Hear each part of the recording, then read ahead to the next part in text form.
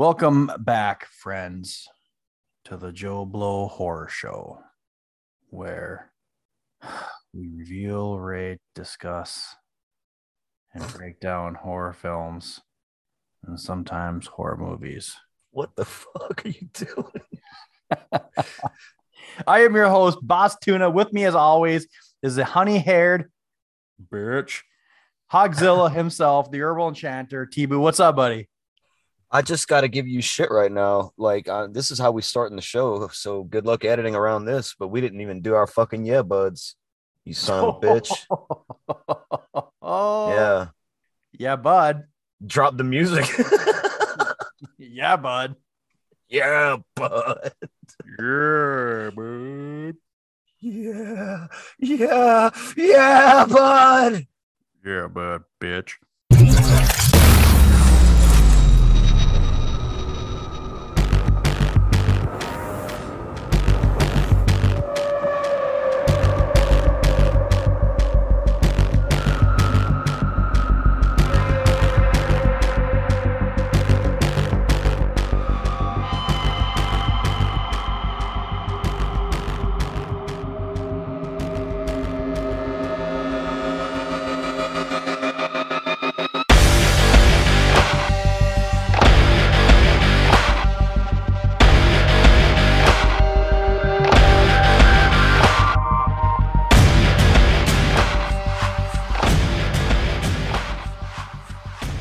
Welcome back. It's been a minute. We are back in the swing of things, reviewing a couple movies tonight. T-Boo, how you been, buddy? Where are you at these days? We all know you're working out of town. You're all over the country, Midwest-ish. Where are you at? I'm still in Ohio, but Man, you're still in Ohio. Holy. You know, it's funny because the way I edit these and put them out, people are going to think you spend like 6 months of your life out in Ohio. it feels like I have, dude. I've been here for 5 straight weeks and it feels like 3 months. I'm not even fucking around. Yeah. But the weather's been sucks. the weather's been way better than in Louisiana though, so I can't complain about that. Yeah, I guess any How- day you can step outside and not have your ball sack sticking to your legs is probably a good day. No one ever stops to ask you though, how you doing, but there, boss tuna. You know what? Thank you for asking. I am doing quite well. I'm doing really well actually because in a few days from now I will be in Jamaica. So I'm excited. Going out there, the wife wanted to go out there for our wedding anniversary. The best part is we had this plan for I don't even know, 6 months plus. And last week we get an email from the US government that says the highest, I forget what it's called. The highest alert for like US travelers is like level 4, which is do not travel. And they just upped it to level 4 for Jamaica. So that's fun. So you're gonna be like crowded in with everybody. No, like apparently they say 3 Americans are getting raped per day. There's like severe robbery, burglary. It's a good thing I started working out again because I'm gonna have to get these hands ready. I mean, I got Law and Order here, left fist and right fist ready to. Yeah, but that's got to be for people that leave the tourist spots. Just stay in the American part of Jamaica. You'll So be in fine. that email, my buddy said, so we're going with another couple, our friends and neighbors, and my buddy is actually active employment. And he's the one that got it first before it was announced because he had to, anytime you're active military and you got to put in to go out of country. But anyways, he sent me a screenshot and it said, even at all-inclusive resorts. So we were like, oh, should we tell the women? And I'm like, at first we were like, no, we'll be fine. And then like, well, it's better they find out like a couple weeks ahead of time than when we're there. So we did tell them, but we're rethinking a lot of stuff because we were going to go and I was going to rent a boat and just, go out by myself with everybody, just drive around and do some fishing. And we're like, I don't know. We don't need like another Captain Phillips on our hands. So we might just be kind of hanging out at the at the resort. I am the boss tuna now. I am captain. So yeah, that's that. But we're in the midst of NHL playoffs. Calgary won. Calgary, goodness gracious. Avalanche won again tonight against Edmonton. When you guys hear this, it'll probably be next fall, and you'll be like, "Wait, this doesn't make sense." But no, in all seriousness, we're gonna try to get these out a little bit more regularly. But anyways, T-Boo, guess what episode this is? Episode 70. This is episode 69. Oh, that's even better. Yep. Hey, Tibu, guess what? I got a question for you. Okay, what? Why can Miss Piggy only count to 68? Oh, dude, I've never heard this one. Because when she gets to 69, she gets a frog in her throat. Hey, Tibu, Oh shit. What? what do you get when you get Blink 182 minus Maroon 5 plus 69 plus 420? Oh, bro, I can't do math. What? 666. Oh, fuck yeah. Hell, Satan! Yeah, bud. Well, this is special episode 69, and we are going to come at you with a good one. We have a couple good movies, but before we get into that, Tibu, where can our friends in our podcast family and our listeners find us? If you want to talk to us, you can email us directly at the Joe Blow Horror Show at gmail.com website or email site. Is an email a website? No, that's stupid. Um, you can also find us on Facebook, Slasher, and Instagram at Joe Blow Horror Show. And there, Boss Tuna is always posting articles. He's posting some fun stuff, updates on the episodes when they come out. But the main thing, oh, and he's on Twitter. Fuck that. But the main thing that that you guys would really like to, I think it'd be the most fun is if you jump into the Discord. We can send you a link if you want to request it, or you can just go to the Discord app and search Joe Blow Horror Show. You'll find that bloody awesome Jason icon, and just hey, we'll let you in. Conversation, join the discussion. It's always super fun on there. We're always up to some shenanigans. For our new listeners, I want to say welcome. And for those that are new, let me give you a little rundown of how the Joe Blow Horror Show works. Every once in a while, we will have what's called our fireside chats, where we literally sit around a fire and we discuss a movie, just do a little quick review.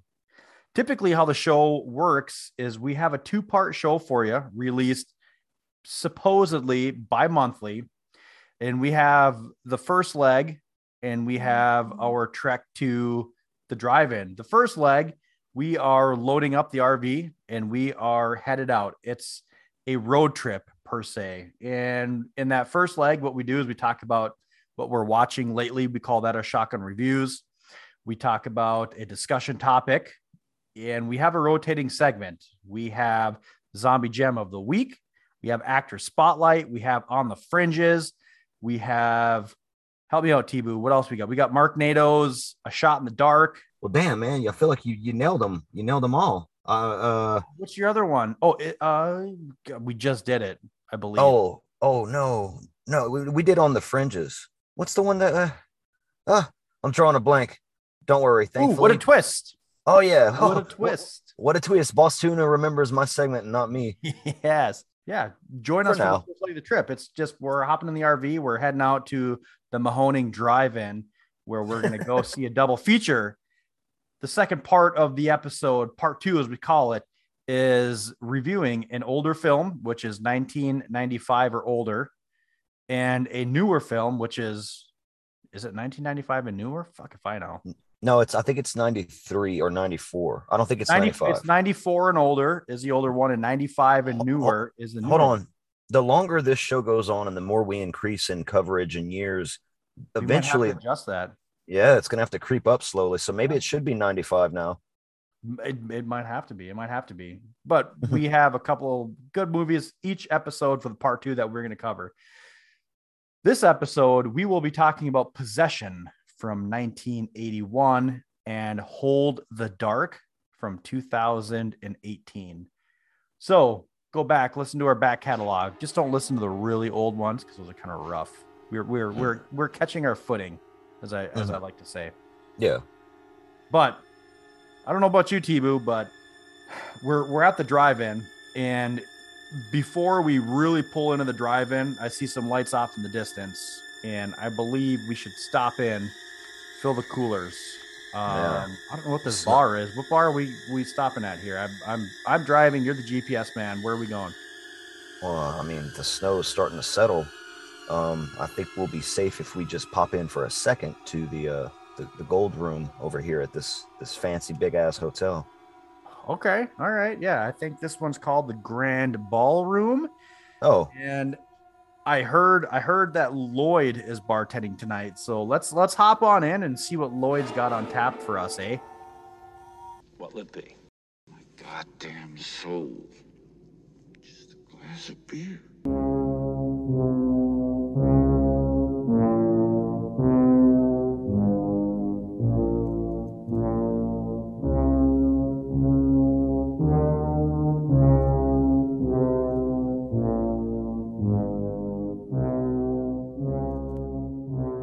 Here's to 5 miserable months on the wagon and all the irreparable harm that it's caused me. All right, you honey-haired bitch. I'll let you go first. What are you drinking tonight, bud? yeah, you should, because Lloyd didn't have anything special for me. He just had the tried and true Voodoo Ranger Imperial. That's right. Nothing fancy here, folks. But just to refresh everybody on this beer, because I don't ever talk about it when I do have it anymore, because I have it so damn often. This is just a really fucking strong IPA. It's 9% by volume, and it's made by New Belgium. I think they make really good brews. Everything I've had from them I really like, but this is the one that I would go to bed with and marry and have kids with. Would you do 69 with it? I'd get a frog in my throat. Yes, I'd be Miss Piggy. Look, it's got like a little skeleton man on it it's horror for sure. Yeah, I love it. Yep, very nice.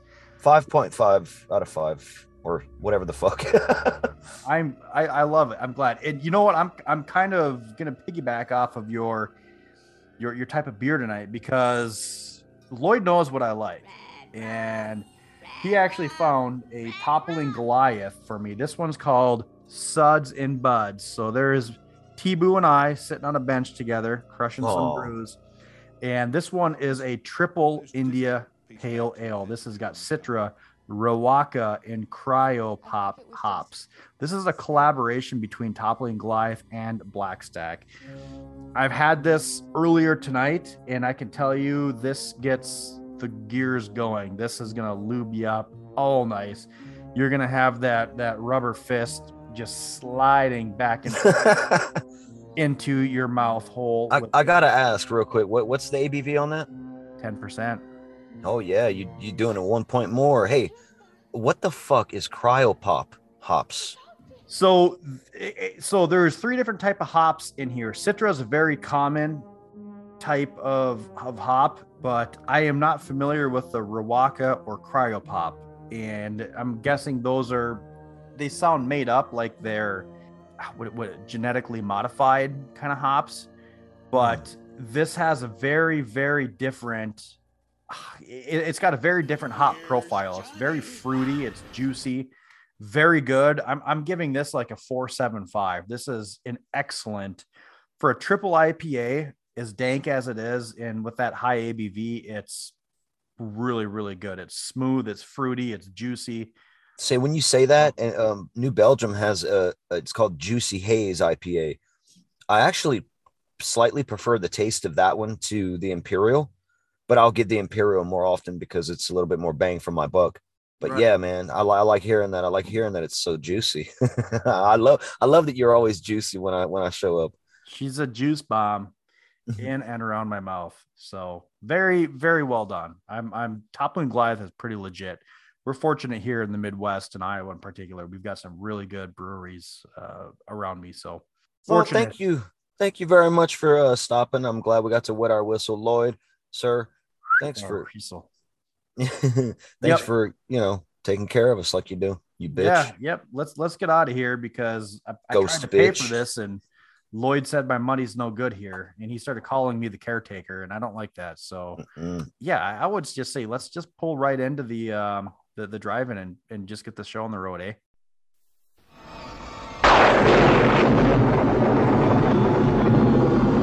Beyond the realm of human desire, there is a darkness. Well, that's why I'm with you. Because you say I for me.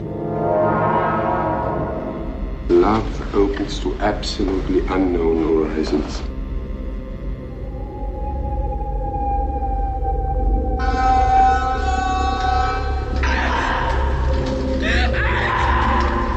Isabella Johnny, the internationally acclaimed actress in her most explosive, controversial role.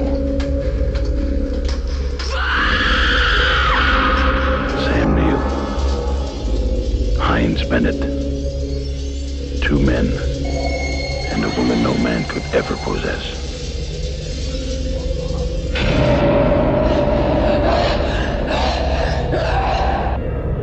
Special visual effects by Academy Award winner Carlo Rambaldi.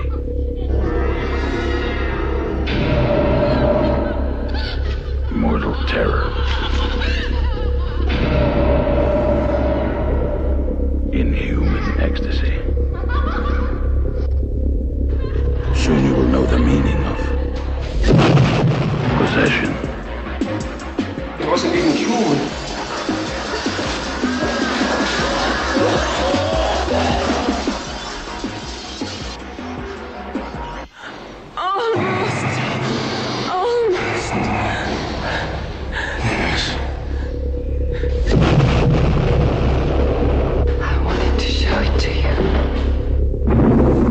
Darkness is forever. Possession. First of our double feature tonight is a film from 1981. This was Tibu's pick, Possession, 1981. Tibu, tell us why you chose this movie. What have you ever seen it before? Give us a little backstory on this before we really get into it. So this movie I've been seeing crop up online, like people mentioning it here or there. And I also saw that it had gotten, I don't remember which distribution company put it out, but I saw that it had gotten like a really super nice special edition Blu-ray release or whatever. And I forget where, but recently I happened to see the old school trailer for it. And the trailer is frantic and gritty looking. And that alone made me just like, okay, this has got to go on my list. Plus 1981 is a fucking murderer year for horror. Like that year is so solid. I think it could be in the conversation for like one of the best years of horror film ever. So pretty much all those reasons. Okay. And no, I've never seen it until this watch. Yep. Neither have I. Possession's a 1981 film. This is rated R. It's clocking in just over 2 hours at 124 minutes. What do you think this got on the B? This is tricky. I'm going to say on the B, this is hard to judge really, because I don't know I have not done any research about this movie at all. 6.9 on the B. 7.3. What about Rotten Tomatoes critic score? I'm going to say like 87% or some shit like that. Very close, actually. 88%. Oh, fuck.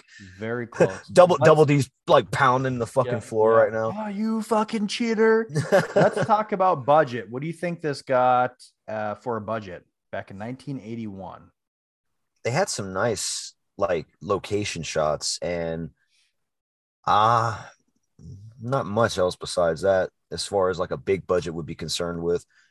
I don't know, $2-3 million. 2.4 million. Okay. Box office. I have no idea. I'm gonna say, since this movie is never talked about like ever, pretty much not to my knowledge. I never heard anyone even mention it until it started kind of reappearing in my reality over and over again, almost calling to me. I'm gonna go ahead and say probably I'm gonna hope it made $3 million and made 1.1 million. Oh man, I agree though. I don't think I've ever heard of this movie, and I like Sam Neill. And you mentioned Possession 1981. I knew nothing about it. I thought, bro, you get that young Jurassic Park, bro. Yes, yep. Pre-Event Horizon. Oh yeah. Oh man, never even heard about it. This was way off my radar. I was going in thinking we're going to be watching, like Exorcist. Me too. Something. So yeah, this is written and directed by. All right, we're gonna put me to work on this one, there, bud. Written and directed by Andreas Zulawski. He is a Ukrainian director, and this is actually his only English language film. he's got a handful of other ones out there. The only other one that I guess I was like, oh, that might be all right. It's called The Devil. One other thing too, typically we don't talk about this, but this had the special effects guru was Carlos Rambaldi, and you will know him from E.T., Alien, Close Encounters of the Third Kind. But this is starring Isabel Adjani as Anna. She was in The Tenant and Diabolique. Sam Neill played Mark. He was in, obviously, Jurassic Park, Daybreakers, Event Horizon, In the Mouth of Madness, and a couple other guys that were, I guess, not worth me mentioning on this here as well. So a little trivia on this one. Isabella Johnny, both of those actors have a decent repertoire underneath them, but she took several years to get over playing Anna. She says that she was bruised inside and out, and she would never do a similar role again. This is also Sam Neill's favorite film that he's been in. Isabella Johnny, she actually won Best Actress at Cannes. I got to look this up. Every time we do this, we talk about this. It's Cannes. I'm saying Cannes until I die. I don't give a fuck what anyone says. Cannes Film Festival. This was also a video nasty in the UK. And if you don't know anything about the video nasties, go check out that movie Censor. We talked a little bit about it, I believe, at our end of the year show for 2021. Yeah. But the video nasties were in the UK. They were basically they were muting a lot of movies out there, saying that, they were rotting the minds or whatever. So this was a banned film in the UK. Sam Neill did say that this is the most grueling film he's ever done. He would never want to do it again. And again, the director has a decent, film catalog that he's done, but it's his only actual English language film. So I'd be curious as far as what that meant or why or whatever. Do you have who did the cinematography or who handled the camera in this film? Yeah, I do. I looked it up, and it was nobody worth mentioning, really. So this is basically a collaboration. So this was shot in West Berlin in the early 80s. Obviously, we know that the Berlin Wall was up until, I believe it was like 1989. So it was a collaboration between, the UK and I mean, it was a European collaboration. You had a Ukrainian director, you had it shot in Germany, and it was a lot of actors from the UK. But yeah, the cinematographer, I looked it up, and it was nobody I recognized and nobody that I really, I'm asking because I'd be curious to see this director's other films as well, just based on the cinematography. If I had, like, just to put that out there right off the bat, because yeah, it's very interesting, and it felt fresh even for it felt super fresh for something from 1981. So yeah, same year as Evil Dead, and this movie kind of had a frantic vibe to it. Yep. To a degree. Yep. So anything you want to add before we hop into this? I just want to say Rambaldi. Possession. The film opens with an iron cross in the middle of some grungy city streets. Might only look that way because of the camera work, though. A man, Mark, confronts a woman named Anna, his wife, having arrived via taxi, suitcases in hand. They seem to be having some sort of strained conflict in their relationship, full of questions and mistrust, feelings of things changing. And it all seems to be post some traumatic event. That's the vibe that I got. And I think that comes into play later. But it turns out that Mark has been away doing some espionage work, and Anna wants a fucking divorce. His team tries to rehire Mark as a spy, but he's like, fuck you guys, it's family first, and he goes back home. After leaving the apartment, he goes home, but Anna wants the divorce. After leaving the apartment to give his wife and son space, Mark tries to figure out who Anna is sleeping with and discovers that it's some guy named Heinrich, and that's by her own fucking admission. So the movie starts to me like you're thrown into the middle of something that's already happening. And the vibe that I got from it like I said at the beginning, was something traumatic had happened between the two of them. I was half right, but finding out this dude's been a spy, and that I'm gonna have a gripe in the next section about that. So, You and me both, brother. but that gripe will later be addressed. So it's this is a complex movie. I want to tell you right now, like Yes. this is a complex film, and it's not an easy watch. You have to be either Engaged. well, you got to be engaged, but you've got to be seasoned to some degree in madness to watch this movie. And what I mean by that is movies that have, like I said, that frantic pace or frantic energy about it. Something about it seems just hyper. And I think this movie has it in droves. I gotta admit, all this shit right here at the beginning, Tibu was a sad panda. What did you think about this whole opening shit? So I started this and I rewatched the first like 15 minutes because everything you said is exactly what I was thinking. I was like, man, they are throwing so much shit at us right now and trying to figure out kind of what's going on. Watching it first, I was like, okay, he's a spy, but then I'm like, I just really don't buy the whole spy thing with him. But yeah, I was kind of, it was a whirlwind. I was really like, this is one of those where I started it and I was watching it and I was engaged. I wasn't on my phone, but I rewound it, started the whole thing over. And like, I did one of those where like you sit up straight and you're like, okay, like it's like when you're at class and the teacher, calls you out and you're like, oh, you jump to attention. I was like, okay, I need to get ready for this. So yeah, I was just trying to put everything together and figure everything out because there's a lot that goes on right away in the beginning of this. I agree with that sentiment that it's like this movie commands your attention just based on how it's like, and I like that word you use, the whirlwind of how it starts. Yeah. Agony and lies.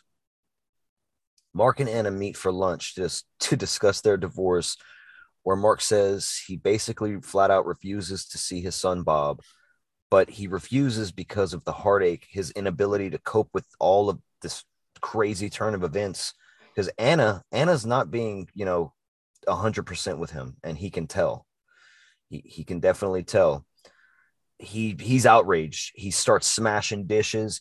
He starts chasing her through the restaurant, throwing chairs everywhere. He's got to be restrained. This is part of the whirlwind. Like this movie just boom, boom, right away. And several weeks go by. He's got like, the beards coming in not 3 real weeks. thick. Yeah. 3 weeks go by and Mark's been just drinking his ass off. I think he tries to call his mother, right? And he can't get the words out of his mouth. He can't articulate anything. I thought he was trying to say mom, but I can't remember what the lady on the phone was saying. I don't know, man. I don't. This is a one-time watch, so forgive us, listeners. But later, he's writhing in agony over his withdrawals from the drinking binge, the bender he's been on. But once he recovers, Mark visits his old apartment and finds his son Bob there, alone, dirty, and uncared for. Anna had apparently not been there for some time, and her son was starting to get malnourished. So Mark cleans himself and Bob up and waits for Anna to return. And once she does, Mark insists that he's going to take care of Bob now and tries to make amends with his estranged wife, who is caught in her own whirlwind of anxious emotions. That's where that's where you're at right now in the movie. You don't know what the fuck is really going on. For this lady to leave her kid, dude, when I saw that part of the movie, I got pissed off. Yeah, I was trying to figure out too, part of me was getting frustrated because I'm like, it's, you were saying fresh because it's a different take on a movie and how it's being presented, but you're also like, there's so much shit being thrown at you. You're trying to put it all together and put pieces together and figure out what's going on. I was trying to figure out how long Bob was there by himself. I mean, are we talking like a couple hours I or? think no, I think it was a couple of days because he said Yeah. he called his mom's friend Margie, and she just told him to be strong, and she had something else. She was in the hospital with a broken leg, so Yeah. she couldn't go see about him. So I think it was at least a few days, Okay. and this behavior continues from Anna too. But we're gonna get into it. Um, I was wrong. My gripe about him being a spy is not going to come up in this segment, but it's about to. Yeah, it's a lot to take in, and it's messy. But it's messy on purpose. That they're not trying to explain what Anna's really going through, Right. or why she's so adamant about. Because Mark's confused as fuck. He can't believe that she's like this. I forget at what point in the movie, but he's like, I've got all your love letters from when I was away, and I come back and you're like this, like how long has this been going on? And there's a lot of, and this is before the movie gets topsy turvy, but there's a lot of real drama There in is. the. And I don't know about you, but I had a hard time like trying to pack this all in and kind of believe it, because when I saw that Sam Neill was in this, I'm like, oh, great. I love Sam Neill. We've actually talked about him on the show. He's in some pretty good movies. He's a good actor, but I thought his overacting was very distracting at this point. And yeah, and just the character or actor, I guess, of Anna, and I don't know. I was getting frustrated. I was like, what the heck is going on? What direction is this going? But I just felt that there was a lot of overacting going on. And I know this is a young Sam Neill. And I'm like, okay, well, I'm like, we're waiting for that turn, because right now, like you mentioned it, there's no likable characters right now. You don't like either of them. And because you've got this innocent boy and you're hating both of them. And anyways, let's keep going, because it just gets weirder from here. Well, it does. I want to chime in real quick before we take a step forward. Just to make clear, I don't. If overacting in a bad way is what you mean, Yes. then that's not okay. Then no, I disagree. And I've been pulled in by both of their performances so far, confused and frustrated as well, because I don't know what's happening. I don't necessarily know what's happening, but yeah, good on you, Sam. Screams and slaps. Sorry. That night, Mark puts Anna to bed and receives a call from her lover, Heinrich, who says that Anna is his and will stay with him. Mark brings Bob to school the next morning and sees his school teacher, Helen, who looks exactly identical to his wife, except she's got green eyes and Anna has blue eyes. Mark tracks down this homewrecker, and Heinrich seems to be very accepting and almost wanting to come to terms with Mark, and is willing to put himself out there and say he's also accepting how Anna's behaving, because she visits him and goes back home, and it's a back and forth, almost trying to relate to him in a way, like, dude, I'm hurting too right now, but in his weird French ass or whatever the fuck he's being way, like German. He's German. All right, well, I don't know why, but he gave me like a French sort of vibe, and I don't know. Also, a fight breaks out, and Heinrich easily kicks Mark's ass, Bro. like beats the shit out of him. Bro, I almost texted you at this point because I was like laughing. I'm like, oh yeah, what the fuck am I watching? I was like, wow. He karate, just jujitsu, ancient technique, secret kicks his ass, man. I don't know. Mark returns home and he fights with Anna, who claims that she's disgusted by Mark. That's the comment she made that I had to make note of. It's like, damn, that's brutal, man. Telling somebody you had a kid with and you've made love to them so many times, they're disgusting, and we are not given a reason as to why. We're not told as to why. Mark she starts freaking the fuck out and screaming that she's a monster who will fuck around with anyone. And dude, her behavior is insane and erratic. Like, she's losing her fucking mind right here. And I'm watching the movie like, what is going on? Like, Right. what is As going am I. on? She slaps him and they start to struggle with her trying to leave, but Mark begins his onslaught of just Dude, his pimp hand is strong. he slaps her so much. And look, I'm not sitting here laughing because I condone it. I'm watching this insane movie. This dude's slapping the shit out of her. All right. It's like, He's pimp God slapping damn. the shit out of her, like bad spousal abuse. She's bleeding all over the place. He's chasing her down the stairs. There's calling her a bitch, and she's screaming at him. That their fight spills out into the street. He's following her, and she turns around, and blood just gushes out of her Yep. like nose and mouth.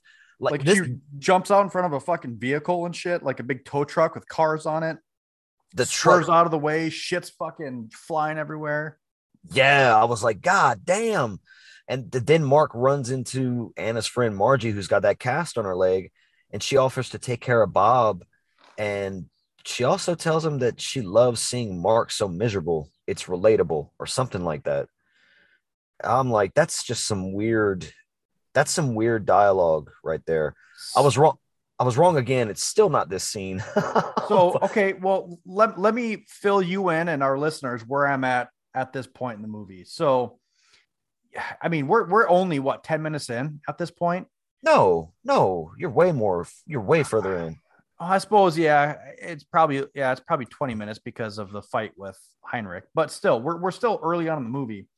So here's my head where I'm at in the movie, and we are opened up with this confident, strong Sam Neill, aka Mark, who is a spy, but he is exhibiting nothing that none of us know an actual real spy. Nobody said he was James Bond, man. He might have just been Right. a mole. Right, but he's exhibiting zero qualities of a spy that we I'm would disagreeing. expect. I'm disagreeing with you on that one aspect, but I think a much bigger one's going to come in. That's the one I keep talking about, but I'm going to shut the fuck up about it Right. until I get there now. Table that for now, but and obviously it's hard not to compare him to James Bond because he's a British guy. Samuel's British, and just everything from the way that he's dealing with the divorce to the way that he's dealing with his wife. I mean, he's a woman beater. He's manic, and he's kind of a terrible father too, essentially. I mean, I don't know. I agree with everything you just said. Yeah. And just, that scene with him just going on that drug alcohol binge. And so that's where I'm at with this movie is I'm like, I fucking hate both of these. I find him relatable to a degree, to a very small degree, obviously not the wife beating part or the neglecting and refusing to see your kids part. Like, right. So that's the thing though, is it's, I've never gone through that of divorce or anything like that, but you'd think that someone who is a trained government spy, he's got to be fairly high up. You'd have a little bit stronger of we'll call it mental fortitude. And I mean, he's as soft as baby shit. And that's kind of where I'm at this point in the film. Suicide and secrets. After some time, Mark hires a private investigator to track down Anna, and we see that Margie has been staying there from time to time. One day, Anna returns home unannounced and refuses to speak to Mark, who is in a frenzy. He doesn't beat her this time, though, but Anna continues to just cut and grind meat while he questions her, and he runs on and on with the questions. She tries to kill herself, I think, or at least wounds herself with the electric knife she was using, cutting her neck, and then appears traumatized afterwards, like in a state of horror and shock while Mark's comforting her and bandaging her wound. Mark then goes into the kitchen and maims his own arm several times with the same electric knife, and Anna leaves again. This time, however, she is tailed by the private investigator. Finally we get to my big gripe. He's a spy. He's got to hire a fucking PI to do his job. What the fuck, movie? What the fuck were they thinking? Okay, let's backtrack, because the one question I had is why is he cutting his? So I thought when he started cutting his arm in himself, I thought the movie was going to be like, okay, they're going to get police involved and he's going to have to be like, hey, look, she cut me up. Why was he cutting when his own arm when, off? when he's doing that, or after he does that, she goes up to him and she asks, does it hurt? And he said, no. The pain, what I got from that, and what I'm saying I'm getting from some of this performance and some of the dialogue and a scene like that, which is symbolic, a lot of symbolic shit in this movie. Right. And it's all coming up. There's something to be said for, like, there's pains that hurt way worse than something physical that can happen to you. And mainly, I mean, a physical pain can be shocking, but so can an emotional one. And it can cause, mental, it can cause you to go mental or have at least depression, anxiety. These are mental issues. So it could cause you to have mental issues. And the pain of that electric knife was just not as bad as the pain in his heart. I'm just, that's the way that I'm taking, because her whole thing is not wanting to be around him anymore. And we don't really know why, because she's not even staying with her lover. And yeah, I mean, it's confusion. It's just confusion and pain. And that's what I'm getting out of it. Yeah. But why did he hire a PI to do his own job? I actually didn't really think about that, but I mean, it makes sense. It pisses me off. Death of an investigator. The PI follows Anna onto a train where some homeless man takes a banana from her grocery bags and just starts eating it while she blankly sits there. Later, out in the streets, Anna is she's flat out running at this point, and the PI is keeping up close behind her, basically chasing her, and follows her into an apartment building. The PI calls Mark outside at a payphone and is told to find out more. He poses as someone working for the building, looking for a broken window that he claimed injured a bystander on the street, so she lets him in. The apartment is dark and bare, completely unkempt. It looks like no one should be living there. There's a bed just strewn out on the floor, no furniture to speak of. She offers him a glass of wine, however, in a fit of mad laughter, and then drops the bottle, breaking it. Inside another room, the PI discovers something bloody and wriggling in the dark before Anna stabs him to death in the neck with the broken bottle. We getting some gore in here and some weirdness, some high weirdness now. Didn't see this coming. When you said earlier that you thought this would be a sort of exorcism film or possession film, I was totally sold on that too. The trailer that I saw didn't clue me in to what this movie was about at all. At all. I did, and it didn't reveal shit. Well, good. That's it was a good trailer. Yeah, exactly. Yeah, I mean, we get the I don't know. I mean, if I'm being brutally honest at this point, if you haven't caught on, I'm this isn't my favorite movie I've seen, and I was a little bit lost, struggling to keep. Well, goddamn, no, I didn't know that you were going to feel that way about it. I thought you were. he spoiled it so early. But I'm just being honest though. I was having a hard time at this point figuring out what's going on. I'm like trying to figure out character motivations and the whole two bits. But yeah, the character of this private investigator was, I mean, I felt like we need to hear that like that weird generic sound of him like chasing her through the streets, and like, how did she not know he was behind her? Because they're like both running and sprinting, and well, yeah, she kills him. Yeah, but I'm talking early on, and he gets. I think she totally did know the entire time. Yeah. I mean, to a degree, because whenever she gets to the apartment, she stops and looks, and he keeps running past her, but she looks at him like, what the fuck? I mean, it was almost like I don't even know the term, but like when he's going up the steps and he's like doing that little that stomping. I don't know. I felt like I was watching. I like that shit. Oh, I thought he was being clever. Yeah, I'm a simpleton. How do you not know? Like, but I'm putting myself in him, in his character. Like, how do you not know that she knows that you're fucking following her? You know what I'm saying? I mean, it's yeah. And then he's trying to be all clever when he's going back down to knock. I need to check your windows. Someone fell out and this and that. But so I thought it honestly was kind of believable that's why he was running there. And so that would be I thought he was quick on his feet, man. I don't know. We're watching a different movie right now, I guess. And also I'll say at this point, I've given up on trying to know until the movie is going to want to tell me.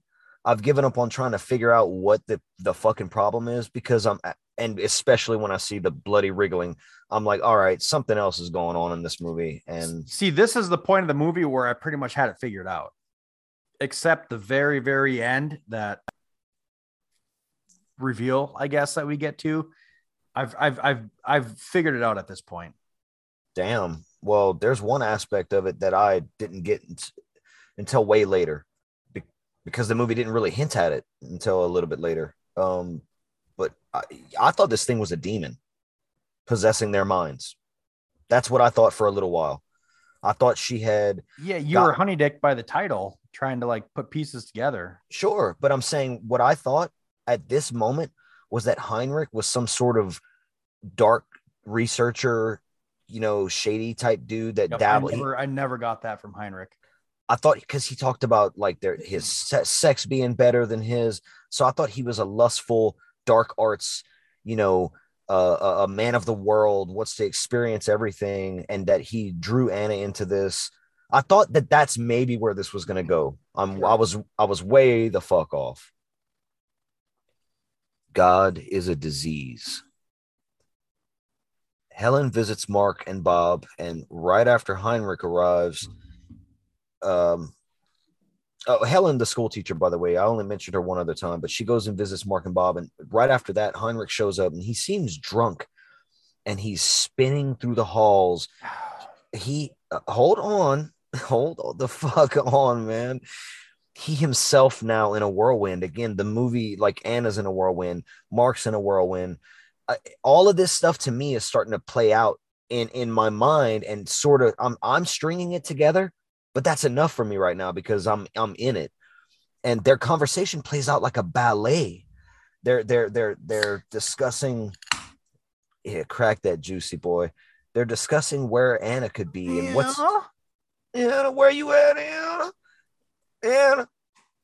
And the cinematography here is dizzying and awesome. To me, it was awesome. And the performances, the over the top but engaging to me acting going on in this scene, the body movement, it just made the scene feel so, I don't know, man. It's a weird scene, but Heinrich ends up leaving, and before he leaves, how is it that he asks him, or no, he says, do you believe in God? And Sam Neill is like, God is a disease. That shit right there, with everything else going on, again, just was making me, it was clicking for me, like that's a demon in that fucking bedroom, like, and some shit's going down. It's bedtime now, and Bob talks to his dad about, do you like Helen? Do you like Heinrich? And Mark's trying to convince his son, there's no one I like more than mother. Helen and Mark discuss Bob crying and screaming at school during his naps, although he doesn't do this at home, it's revealed. And their conversation gets pretty philosophical, involving the roles of men and women in the universe and how evil plays a part of it. That night, Mark and Helen go to bed together, naked. Not sure if they had sex. Not sure. And Bob wakes up screaming for his mother. They had to have, because she's naked. He's going out full staff, like picking his kid up, like his boner's got to be rubbing against his kid's feet. So, I mean, they had to have been doing the dirty. But let's bring this back a little bit, because I want to know where your thought process, where your head was when Heinrich goes to the door, because I, like you, thought that he was drunk, but he kept doing this thing with his hand. Like, our Patreon subscribers can see the video that I'm doing right now. I'm just kidding. We don't have a Patreon right now, but he was like doing like the turkey gobble thing or whatever. Like, part of me was wondering if he was being possessed or controlled by that little like Hellraiser flesh demon, fleshlight thing. That's what I'm saying. Yeah. Yeah. I mean, talk to me, Goose. Where was your head at? Exactly there. That's what I was saying. Like, I thought now, like, this thing, but he wasn't though. No. Come to find out. Well, come to find, but you're saying right there in this moment and how I'm watching the movie. That's why I wasn't sure. I'm upset you spoiled kind of how you feel about the whole thing, because I wasn't sure how it was going to end for you yet. So, because you don't know how it's going to end for me yet either. Okay, let's backtrack here, because I am giving you my thoughts and process as where we're at in the movie. Yeah. So that does not correlate to what I thought. My bad. I thought you said this is not one of your favorite movies you've seen. That's what I thought. As I was watching it at that point, that's where I was at. At this point, when I kind of explained it already with the performance art mixed with the dialogue, and the dialogue in this movie, again, it's very, I don't want to say heady because I'm not that smart, but there's just so much going on. There's so much going on. This deserves a rewatch from me because I need to see it again. This is not a one-time watch kind of movie to give final thoughts on. That's you spoil a little bit. That's where I'm going to end up coming in, because it's like this, you got to see this more than one time to really get a whole grasp of everything the characters are discussing in certain scenes. But dude, right now I'm in. Like, I'm in. This movie's got me. I don't know what's going on, but I like what I'm seeing. I like the way it looks. I like the performances. I like how experimental it is. Yeah, I'm in. Death of a Lover. Another PI meets with Mark the next morning, eager to discuss the whereabouts of the previous detective. Mark gives up the address that the detective had found, this man, Zimmerman, who had called Mark from a payphone. I'm not sure if I had mentioned that. Like, hey, this is where Anna's been hiding out. And he reveals himself in so many words to be the lover of the now dead PI. So he visits Anna, this man Zimmerman, and he sees the horrifying Hellraiser flesh creature that you said, again, just blood splattered with tentacle limbs, just writhing around in that bed. And I'm like, God damn, this is getting cosmic now. It's going to get cosmic now. Okay, movie. Okay. So Anna says this creature is tired. This is one of my other favorite lines in the whole movie. He's very tired. He made love to me all night. Yep. I was like, what the fuck? What the fuck, man? So now we got Japan hentai shit going on with the tentacles fucking chicks. It's cosmic because it looks like a H.P. Lovecraft Hellraiser monster. And I don't know what's happening. Zimmerman just straight up opens fire on Anna, but she goes fucking ballistic. I guess he missed her. It looked like he hit her, but I guess he didn't. Yeah. Yep. Well, she beats the shit out of him with something she had in her hand that was full of like, would look like milk. Yeah, milk. That's not the first time in this movie milk explodes all over something, by the way. And I'm not even, that's not an innuendo. Literal milk. And she takes his gun and violently shoots him to death. I'm going to pause you right there. You fucked up. You should have called this segment Milk Bukkake. I had to call it Death of a Lover because the first was Death of an Investigator. I think about these titles. Okay. Just saying. Okay. So come on, dude. This scene wasn't at least like awesome. But I mean, it's episode 69.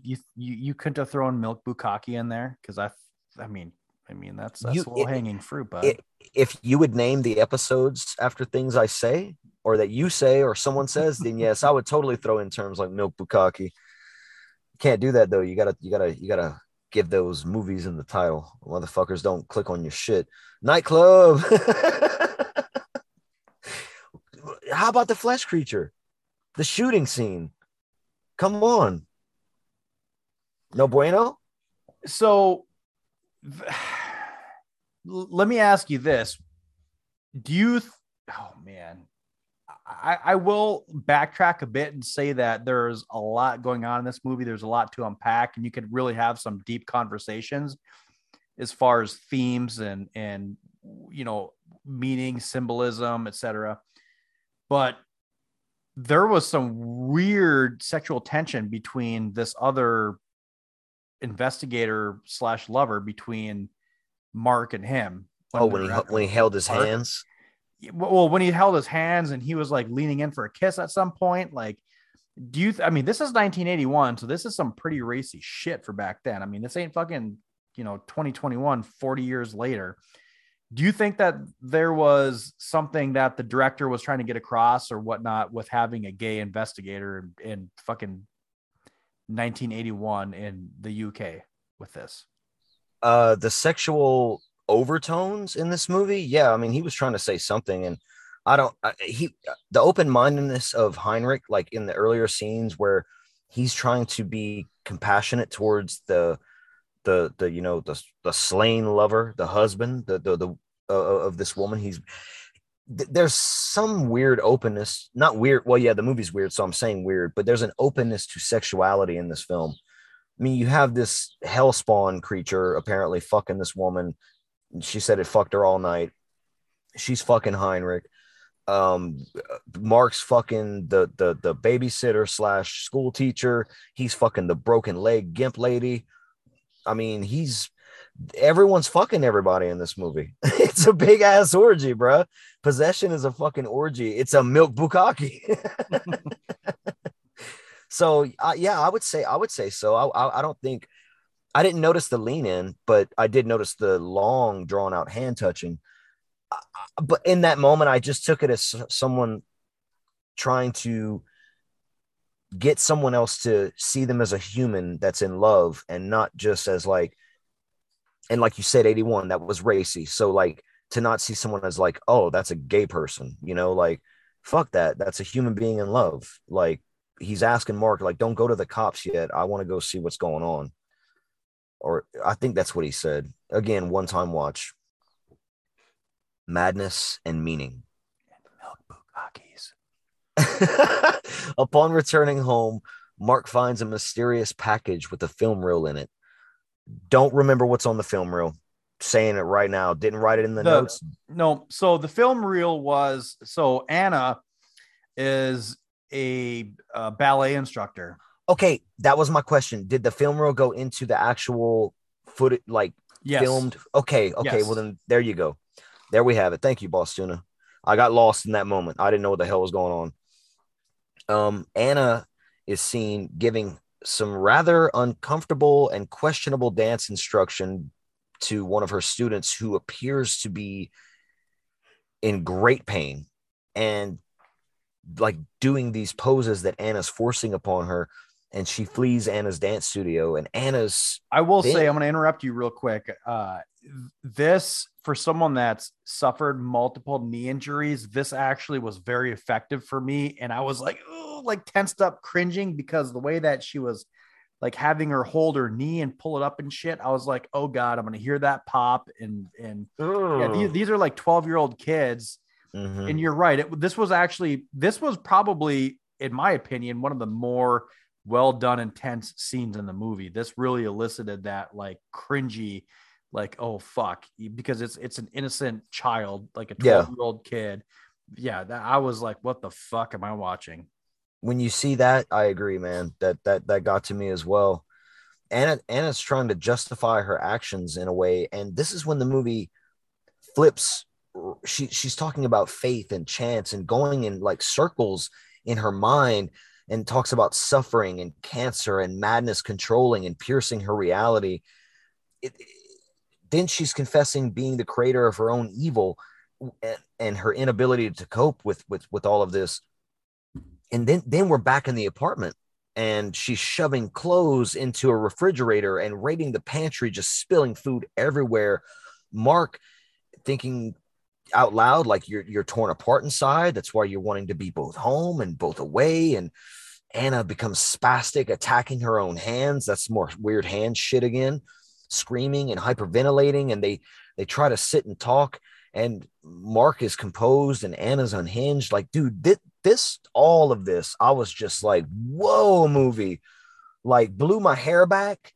and I had a hard time keeping up with what was going on right here. You're right, because I really did. the whole movie at this point was doing it was doing a good job as far as like the only thing I can think of is manic, because it was so up and down. There was crazy intense scenes between Mark and Anna where they were battling and hating each other and shit going down. And then they would be lovey-dovey, you know, husband, wife kind of stuff. And then it would go back to hardcore. Like it was all over the place. And at this point in the movie, as a viewer, you're watching and you're like, okay, well, something's fucked up, because there's this like tentacle creature that's, you know, 69ing her apparently pretty good too. And excuse me, there's a lot going on. There's a lot going on. The miscarriage. Anna appears. She's standing in front of a giant statue of the crucifixion, and Jesus is looking right down on her. I mean, right in her eyes. And she's unable to speak, only able to sort of moan in pain. And like, I don't know, like, again, like I was saying earlier, seems confused. But we jumped directly to this, by the way. So I'm still caught up in the holy fuck, I don't know what's going on right now. Anna leaves this grand church in the middle of the city and begins laughing uncontrollably in the subway, bouncing off the walls, shrieking like a wild animal, flailing across the floor, bursting milk. There's more bursting milk in this scene as she smashes her groceries. Rage and pain and confusion and madness incarnate. She falls to the ground to her knees, and blood and bile begin to spill out of every orifice as she erupts in insanity. This was all a memory. Anna explaining to Mark her reason for being away. Sort of. She apparently had some sort of a miscarriage. And I think, so when I thought that there was a traumatic moment between them that had occurred, at this point in the film, I'm like, oh, something traumatic happened to her. And literally at this moment, the visage of this flesh demon changed for me into, I'll be frank about it, like into a fetus. It was a fetus. And that's the way I took it. And then the movie started playing into that idea 100% coming up. So let's see. I'm sorry. Yeah, but this whole scene you're talking about, though, this did not happen while he was gone. Yes, it did. It did. Yeah, they say it during the movie. They later bring up the miscarriage and that it happened while he was away. You're talking about the crazy, like, weird, like, rave dance scene she had by herself in the subway, right? Yes. That was by the way, they had like a homeless dude sitting down out there while she was doing all that. It's like, oh shit. Yeah. I mean, so as an actress, I can see that that's got to be really difficult to perform, because it's so over the top and so out there, and you're really putting yourself out there to do that. But that did not jive with me. I just felt that whole scene was kind of cringy. Wow. Yeah. Yeah. We come in on a whole different wavelength on that scene there, brother. That to me was like performance magnifico. I was sold. I was just, did not work for me. It was like the ballet argument in the hallway or from earlier between Heinrich and Mark. Yeah. So Mark calls her vulgar, but recounts a story of his dog dying alone under his porch, yelping before it died like it saw something actually real. That whole thing about the dog dying and what he's saying about it, and it keeps coming back in the film. Anna leaves yet again, and Mark decides to call Heinrich and give him the address that Anna continues to retreat to. Heinrich races over there on his motorcycle and tries to make love to Anna. And he's like, I'm stronger than you or some shit. I'm like, God damn, rapey ass. Yeah. Some rapey ass vibes. But to his terror, he finds the flesh creature more human-like now, and also finds several dismembered bodies and heads. Heinrich is then Refrigerator. attacked. Yeah, in the fridge, Jeffrey Dahmer style. Mm-hmm. Heinrich is then attacked by Anna, but escapes. Yeah, dude. So now that I in like this, all of this whole part, the movie finally kind of started to tell me what it was, sort of what it was getting across, the trauma of the miscarriage, and this flesh demon. And when I saw it more form, this is very Hellraiser, but this is before Hellraiser. So Clive Barker might have seen this film and maybe I'm just speculating, Yeah. got an inkling of an idea from it, because she's feeding this thing the body parts of the people she kills, and it's growing into a more human-like entity, almost like she might be. Well, let me not speculate on getting to my final thoughts there, but I I loved all of this. I loved it. For as much confusion as the movie is putting me in, I feel like it's purposeful at this point. I've given into that at this point. I've given into not given in. I'm enjoying the performances. Like I'm just like, dude, yeah, do this, you weird old movie. The special effects are on par for what they're doing. They're not doing anything that requires so much that nothing looks bad so far to me when it comes to the horror effects. I agree. It was pretty good. Yeah, I'm just like I'm sold at this point. And you're like, fuck that miscarriage dance, fuck all the bile and the screaming and the craziness.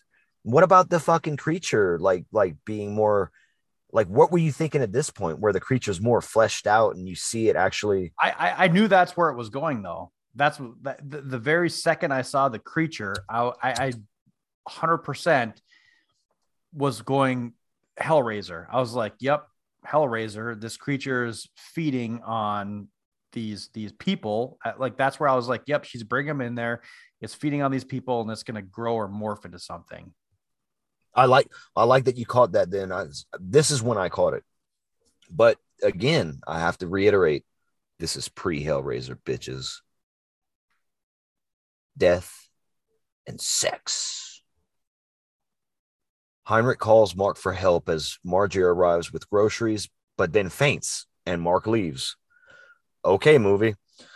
After visiting Anna's apartment where Mark finds the dead bodies, he meets Heinrich at a bar, and in the bathroom, Heinrich's trying to convince Mark to help Anna and alert the authorities, or he kind of blackmails him like real quick. You notice that? He kind of blackmailed him. Yep. Mark decides to end this in a different way. He takes a shoe and a feather from the garbage can, goes into the bathroom stall, shoves the shoe into the chute. I don't know what you call that part of a toilet. And then gags himself with the feather to like mimic throwing up. And he's pleading with Heinrich, like, please come help me. Heinrich walks in there and Mark smashes his fucking head in with the top of the porcelain toilet, killing him. Then he shoves Heinrich's face into the toilet, into the puke bowl, yep. like framing it like a fucking accident. He returns to Anna's apartment and using the gas stove there and some intricate little this part kind of made him spy-like, right? Where he set up a little trap to I think he used a mouse trap or something to set off a chain reaction that would explode the gas, setting the apartment building ablaze. And he hauls ass on Heinrich's motorcycle to get away. Like, thoughts on this? Yeah, I mean, this is a point in the movie where everything's kind of coming together. You're like, okay, there are some slow points. They're wrapping everything up, and they're trying to tie it all up here, and it's kind of intense. It's fast paced, and you're at this point, and you're like, what's his end game? Mark returns home and he finds Margie on the brink of death, bloody and with knife wounds all over her in the elevator, and he carries her body back upstairs, and there awaits Anna, and they have sex. So more sex. Mark tries to dispose of Margie's body, wrapping it in, I guess, a shower curtain or something, and then he stows it in the trunk of his car. It was like a big like a tuxedo bag kind of deal, because I had like the hole on the top for the hanger and everything, and like a dry cleaning bag or something. Oh yeah. Okay, I didn't catch that. Heinrich's mother then calls Mark looking for Heinrich's soul, having recently discovered his dead body. She went down to that apartment, saw it on fire, and then and I want to mention Heinrich's mother has been a character in this film over the phone in a few scenes. I forgot to mention her. Um, so Mark goes to Heinrich's mother's. I believe he's at Heinrich's mother's and finds Anna there having full on sex with this fetus monster on camera. And it's crazy. And she's looking Mark in the eyes and saying, almost, almost, almost. Dude, I'm like, what is going on? Mark meets with Heinrich's mother, who suspects Mark to be the angel of death. And she knows that her son's soul was taken by Mark, poisons herself, lays down in bed, committing suicide. And as her soul leaves her body, the window opens and the wind blows. Okay, the what the fuck of this movie just happened. Mm-hmm. This is brazen, okay? You already said it yourself for 1981. I mean, think about it. This same year, we get the werewolf scene from, like, werewolf sex scene from The Howling. Pretty good, not super racy like this. You get the tree rape scene from Evil Dead. I would say that's probably more racy than this, but yes, yeah. But this is in there, man. This is some fucked up looking shit. And I was like, the movie went there. It went there. It actually went there. It said it, and like Chekhov's gun, it's by the third act, it's showing it. Full on flesh creature sex. Yeah. Oh man, there's at this point in the movie, you're just left like, okay, this is showing me what's going on, but in your brain, you're trying to piece everything together and like, what does it mean? What's going on? Yeah. Well, Mark is clearly now committed. Oh, he's always been committed the whole movie. It seemed to getting his wife back. It never mattered what she was doing to him. He just always wanted her back. And now he's at the point where he's killing people for her. He's hiding bodies for her. And all of this is going to tie into that traumatized miscarriage. I mean, that's where it's going. Don't open the door. Mark arrives down the street from Heinrich's mother's. He enters a taxi that had just let a patron out, where he holds the driver at gunpoint and tells the man to crash into the nearby cop car. The guy's like, with pleasure, because you got a gun to my head. And as the driver is doing so, Mark does a tuck and roll, bails out the car. The taxi crashes into the back of the cop car.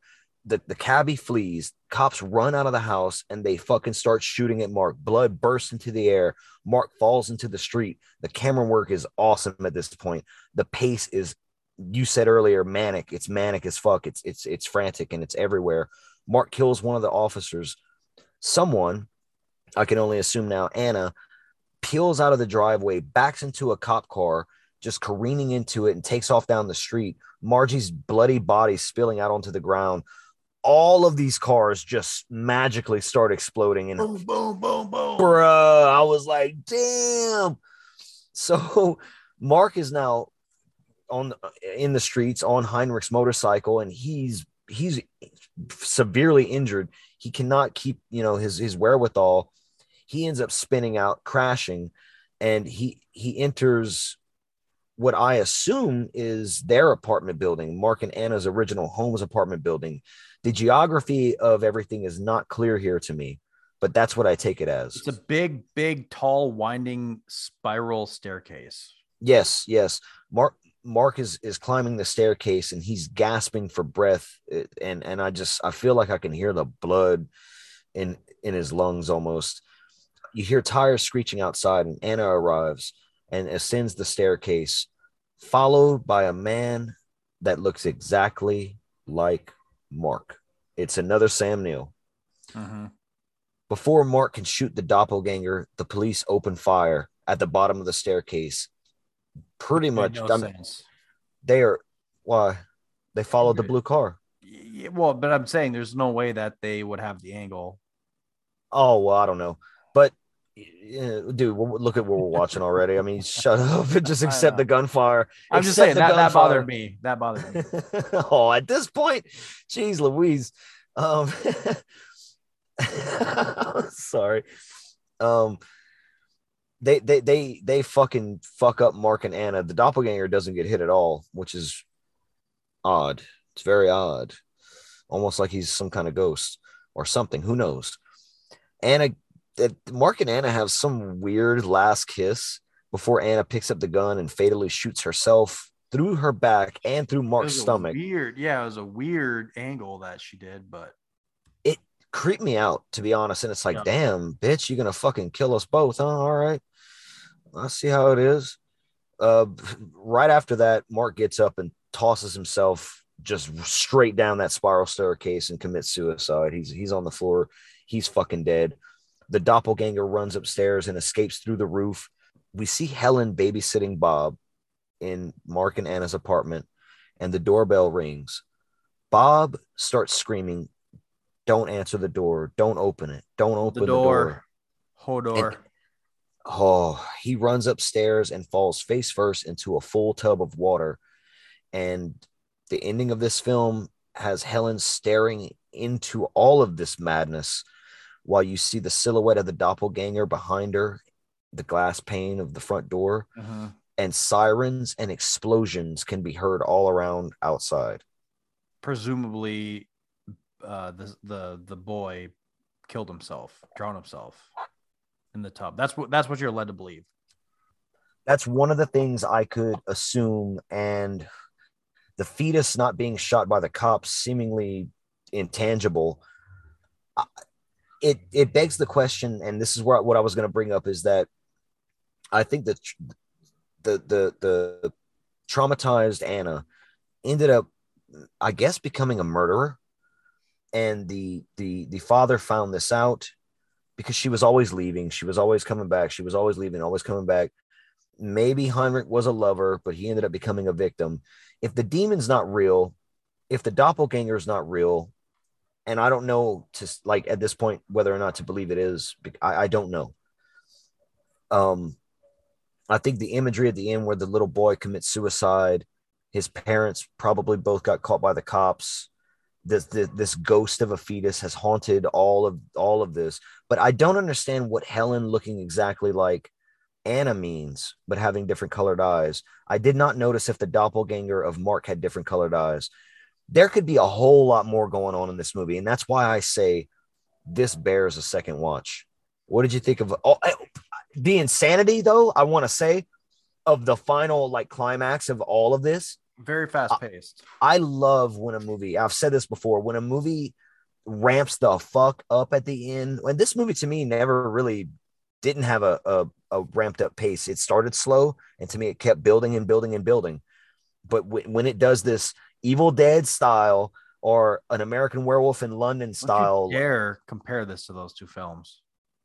I mean, I'm just saying with the end, dude, the end, it reminds me of like a Rampage, like chaos, and it's brilliant to watch. It gets my adrenaline going while I'm watching it. I'm just like, my mind is sparking. I'm like, oh shit, god damn movie, you throwing it all at the wall. Yeah, there's I would say the one thing with this movie, whether I'll bet some people would call it a flaw, and I'll bet some people would call it a high point of it, would just be all the nuances and everything that's going on in it. Because like you said, there is so much for you to unpack and for you to kind of really just discuss with. This is a movie where you could sit down and have a conversation and everybody could have a different interpretation as far as what's going on. It's very open-ended. And yeah, that's basically, that's how the movie ends, is you're left with, does the son, Bob, does Bob kill himself? Does Bob know something? Clearly Bob knows something that's going on, because he knew that it wasn't his dad at the door. I mean, he's like, don't let him in kind of thing. And there's just so much going on with this. Or he could be saying, don't let in the pain of the past. Don't let the trauma win. Like there's a lot of ways to, and that's why I'm saying, and I'll give my final thought and rating here. Yep. This, and I've given this final thought already. This was going to be it. This is a movie I want to watch again. I relate to this movie in certain ways right now. But that aside, what this unknown, to me, this is a great definition of a hidden gem. No one talks about this movie. It's wholly original on its own. I've never seen a story like this in a film. I've just never seen it done like this at all. Name me a film that's like this movie. I can't. Well, and how you enjoyed it aside, because it's all subjective. For me, I enjoyed this movie and struggled with it too. It was not an easy watch. It was not. But we recently covered another film from 1981 on the other show that I do, the Nightclub, Scanners, the Cronenberg body horror film. I really liked that movie a lot. I came in with an 8.75 on it. I'm going to go ahead and give Possession an 8.5. I really love this, and I want to see it again to dive in and try to dissect more and more, because I think this is a movie that will reward rewatches. This is very rewatchable for the intriguing aspects of it. And for me, like I said, the performances and the cinematography, the choices that the director made or allowed the actors to make, the dialogue is it's a lot of meat that you could sink your teeth into. I love all the symbolism in it too. And I don't understand it all. I don't understand all of it. And the movie does make some weird choices that again, it's the rewatch factor. I got to see it again to really to try to understand it. Maybe it's understandable. And I think it's meant to be ambiguous and open-ended in all kinds of ways. We've had a lot of discussion here tonight that honestly made me, see it a little bit differently, but also reinforce some of the things that I was like getting out of it for this first watch. So I'm going to come in with an 8.5 out of 10. Okay, let's see here. This movie, I feel like the director had a direction he wanted to go. He had some ideas. I feel like he tried to put too many different aspects of film into this one, if that makes sense, because there's a lot going on. I feel like he tried to pack like 2 or 3 film ideas into one, and I felt that it got very convoluted and it was very confusing. I will agree to an extent that, yeah, if you watch this again, you'd probably get a little bit more. Very, very open-ended, up to interpretation. The problem I had was just following it. This movie was over 2 hours long, and there was just so much that was going on. You're constantly left wondering and guessing and trying to put pieces together. And I do appreciate that in a movie. I do like that. I like that aspect and that idea of that open interpretation, as far as it goes back to that old saying, as far as, what you build up in your own brain is going to be better than what the director can put into actual film. But a lot of the problems I had stemmed from the very beginning. Sam Neill's overacting, I thought, was just very distracting, and it pulled me away from the very beginning.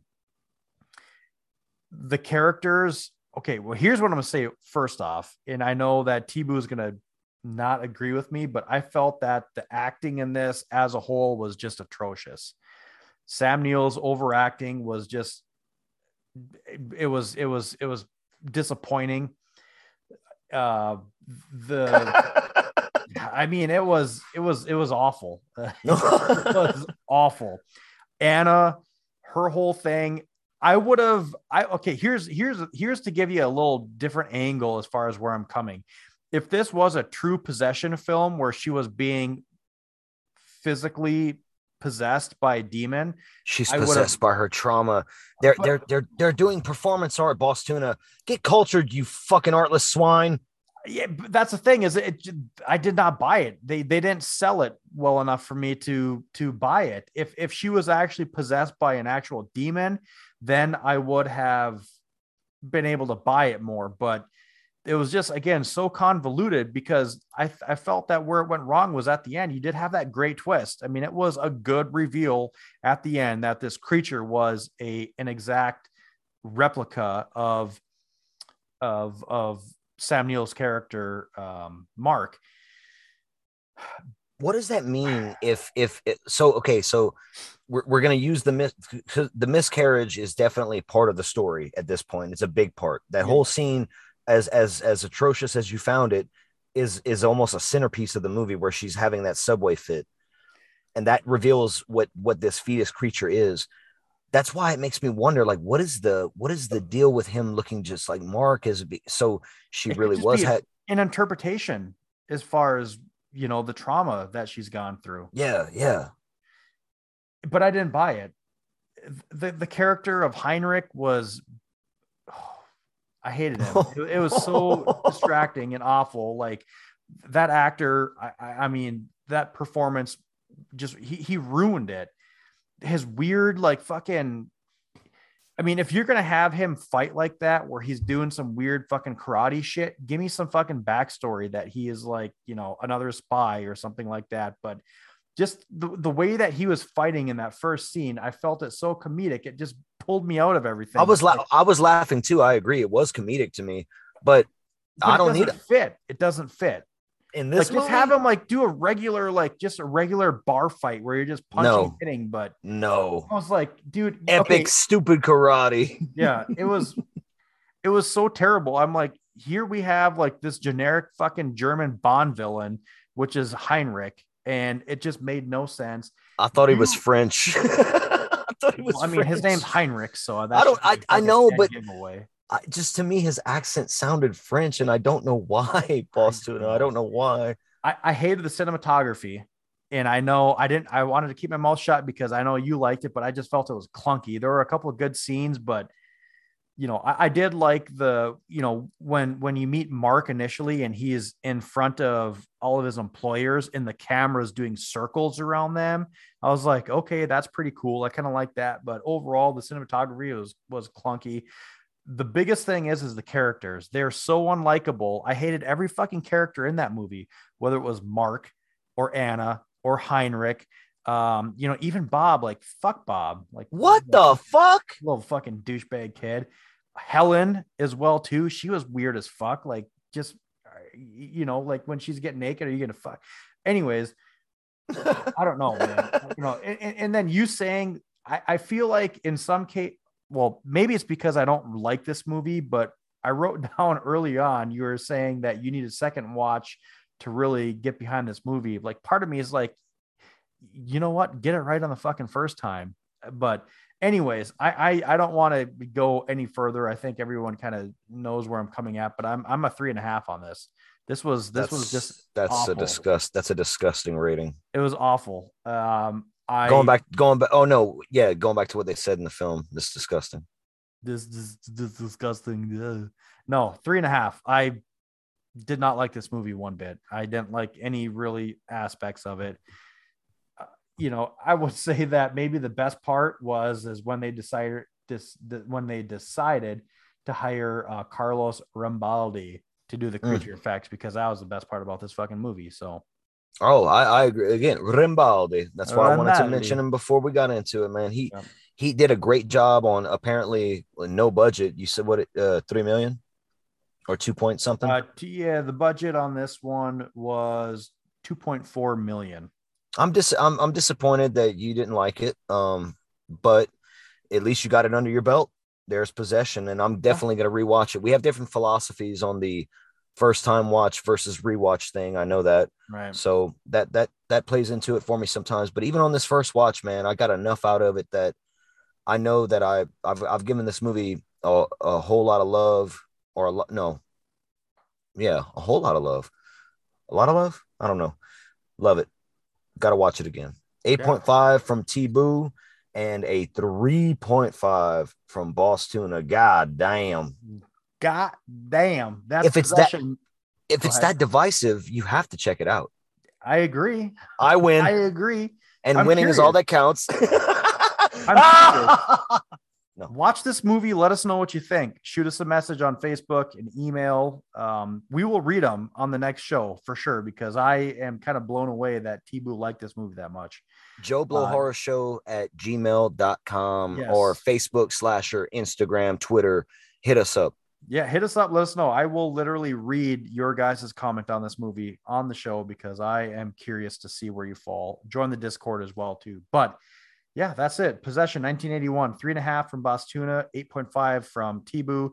When we return, we will be talking about the second feature closing out episode number 69. 69. Which is Hold the Dark. We'll be right back. I'm going to go piss real quick. All right. It's still recording. And I don't know if you can hear me, but you'll hear me back on the recording. You'll see this audio pop up and you're going to listen to it. You son of a bitch. You didn't like Possession, huh? You didn't like all that craziness, huh? You didn't like being confused for that long, huh? Yeah, that's right. I called you an artless swine. That's gonna be your new moniker on the nightclub when you come back on. Art. And tonight we have with us on the nightclub the artless swine himself, Boss Tuna. He doesn't know Possession from Pazuzu. neither did I going into it, admittedly. I really thought this was gonna be a possession film, and in a way, it was. Possessed by pain and sadness. Juicy.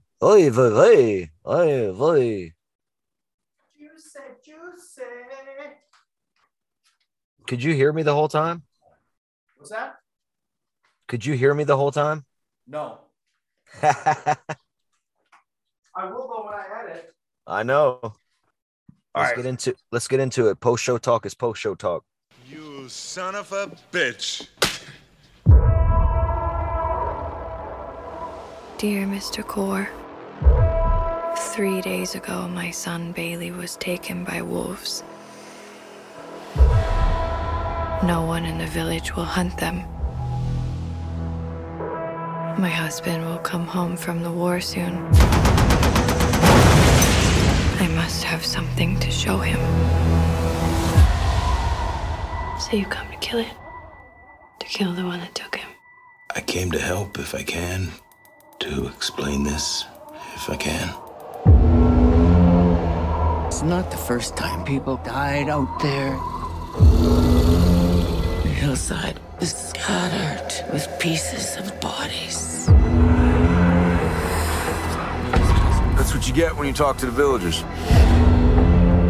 People are dying. Now it's real enough.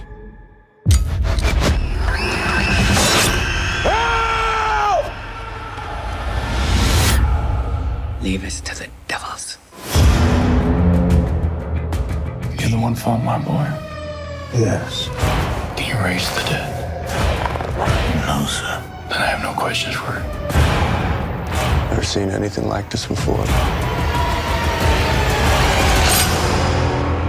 The behavioral term is savaging. We're not talking about animals here, Mr. Core. Well, if you say so.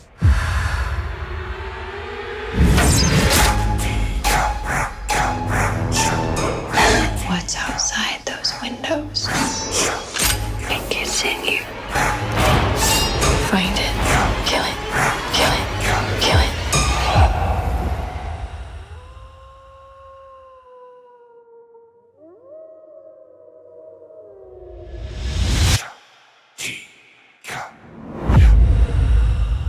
For our second feature review, we will be discussing and reviewing and breaking down and talking about Hold the Dark. This is a 2018 Netflix original, rated TV mature, clocking in at 125 minutes. Ironically enough, only 1 minute longer than the previous film we had just talked about. So a little parallel there. No, the credits were longer for Hold the Dark. Well, yeah, but it's 124 minutes. I'm mad. I'm mad now. I'm holding a grudge the rest of the episode. No. Possession, 124 minutes. Hold the Dark, 125 minutes. Boom. This is a movie that is a Netflix original. This was directed by Jeremy Saulnier, and he is very recognizable from Blue Ruin, Green Room, Murder Party. T-Boo, what do you think this got on the B? Oh man. 7.1. 5.6. What do you think this got on Rotten Tomatoes critic score? 78%. 71%. You were close. You said 7.1 for the IMDb. It was 71% though for Rotten Tomatoes. So yeah, guess the budget on this one. Oh man. 2018 and this threw me for a loop a little bit on this one, but I'm gonna say like $7 million, somewhere around there. So I had to do some digging, but I found a quote from the director Jeremy Saulnier, and he said this was a $22 million movie that we made for $15 million. Okay, all right, that's more reasonable. Yep. It's still on the high end of what I thought, but yeah, but it makes sense because it's pretty expansive in scope if you think about it. It's beautiful. Yep. So Jeremy Saulnier, this is written by Macon Blair, who is a good friend of his because he's pretty much starred in every one of his movies. He's also in this for a little short bit as well too. He was Shan or whatever, and we'll get to him in the movie as well too. But this one is starring Jeffrey Wright, who is known. I knew him first from Westworld, but he's also Felix Leitner in the newer Bond movies with Daniel Craig. But he's also in The Invasion and the Batman. He's the new is it Joseph or not Joseph Gordon? Detective Inspector, Gordon. Inspector whatever. Gordon, whatever. That's I recognized him from the latter from Batman and from what you said, right? What? No, the other movie. Yeah, The Invasion from back. That's the Nicole Kidman film, I think. Yes. Yep. This also stars Alexander Skarsgård, who plays Vernon. So Jeffrey Wright. My fucking man, dude, bro. He's a fucking stud. I knew him first from Straw Dogs, which is a remake from the go watch. 60s, I believe. Go watch The Northman. Yes. Yep. I was just gonna get there. Straw Dogs is where I think he became recognizable, but yeah, he was in The Northman as well. He's Randall Flagg in The Stand, and he was also in Hidden, which was, I believe, a 2015 film, which is pretty good. Check that out. James Badge Dale. I want to say real quick for people who don't know, he was in The Stand, right? So he was in a Stephen King work. Said. Yeah, right. His brother is Bill Skarsgård, who is Pennywise the Clown. Right. You're right. You're right. So James Badge Dale played Donald, who I will refer to as the sheriff. He was also in The Grey, which I thought was funny because that was another wolf movie. Why won't you call him Miriam? Call him what? Miriam. What's Miriam? Donald Miriam. Oh, yeah. Yep. No, I just called him the sheriff. But yeah, he was in World War Z. He was in The Empty Man as well. And then lastly, but not leastly, Riley Keough. And it's funny because I drew parallels between this and one of my other. The Lodge. I loved her in The Lodge. Yes. Yep. I knew you would have that hard on. Yep. So she was also in It Comes at Night and Mad Max. So this, as I said, is a Netflix original. This was shot in Canada in 61 days. It was adapted from a book. And I mean, have you heard of this one before? Have you seen it? Give me your thoughts, history, whatever on this. Zero. When you announced this as our movie, I had no idea what it was. Went in completely blind. Never heard of it before. Nothing. Zero. Zilch. Okay. Well, do you have anything before we get into Hold the Dark 2018? Hell no. I just want to get into the dark. Let's do it. Let's do it, bud. The author. Oh, unteachably after evil, but uttering truth is a quote we see surrounded by ominous horns in the opening. Cold, frozen landscape. We see a boy playing in the snow. He looks up to see a wolf, then he's gone. Medora, his mother, writes Russell to come kill the wolf that has now taken 3 kids. We see Medora is alone and her husband is in war. Russell decides to stay with her to help find the wolf after he enters the Alaskan town. We are left wondering if Medora is just grieving mother or if she's having a mental breakdown when Russell finds her wandering the home naked and with a mask. She gets into bed with Russell and she wants him to choke her, but no shenanigans ensue. The scene ends with stranger staring at the house. Yeah, this whole thing, the opening caught me. I mean, right away you get beautiful scenery. It's snow horror, snow is attractive. You've expressed your love for it. I too have a similar love for that aesthetic when it comes to a horror film. I'm pulled in right away. This woman's grieving over her kid being lost, no doubt dead because other kids in this town have gone missing, with these wolves being the accused. And Jeffrey Wright is he's magnetic. He's magnetic from the get-go. He's not even doing much, but he's magnetic. And you feel the performances like they're heavy right here. They're heavy at the start of the film. The weirdness, I was just sitting there like, what does she want to be choked out for? Brown chicka wow wow. I mean, what the hell is going on, movie?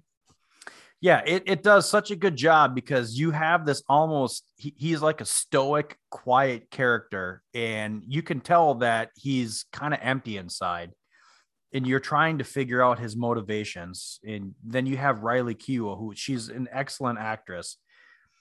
This whole scene is just awkward, and again, you're left just, is there mental issues and problems that are stemming just from the disappearance of her son, or is there something ongoing? And it's ominous too. She's talking to herself in the bathtub. There's the camera focusing on this mask. You knew right away that mask was going to have some kind of effect in this whole movie. The war. We see a Humvee racing across the desert, following a vehicle into an ambush. We meet Vernon Sloan, who we know as the husband of Medora. He cuts them down with a mounted machine gun as the vehicle overturns and they get ambushed. Back in the confines of the city, Vernon finds a soldier raping a civilian. He approaches him, brutally stabs him. He then gets shot by a sniper as they are being ambushed inside of their own base. He leaves and is airlifted. And the last thing you hear is another soldier saying, "You're going home." Yeah, dude, this threw me, okay, because they mentioned he was at war, but I didn't know we were actually going to get some real. That this is part of the reason why I bumped this budget up to $7 million. Knowing that Nick Shostakovsky made Black Mountainside on a budget of $1 million in a wintry setting with an extensive set, I was like, okay, I could see how that would be achievable here for like $2-3 million based on everything they do. This war shit, I was like, God damn.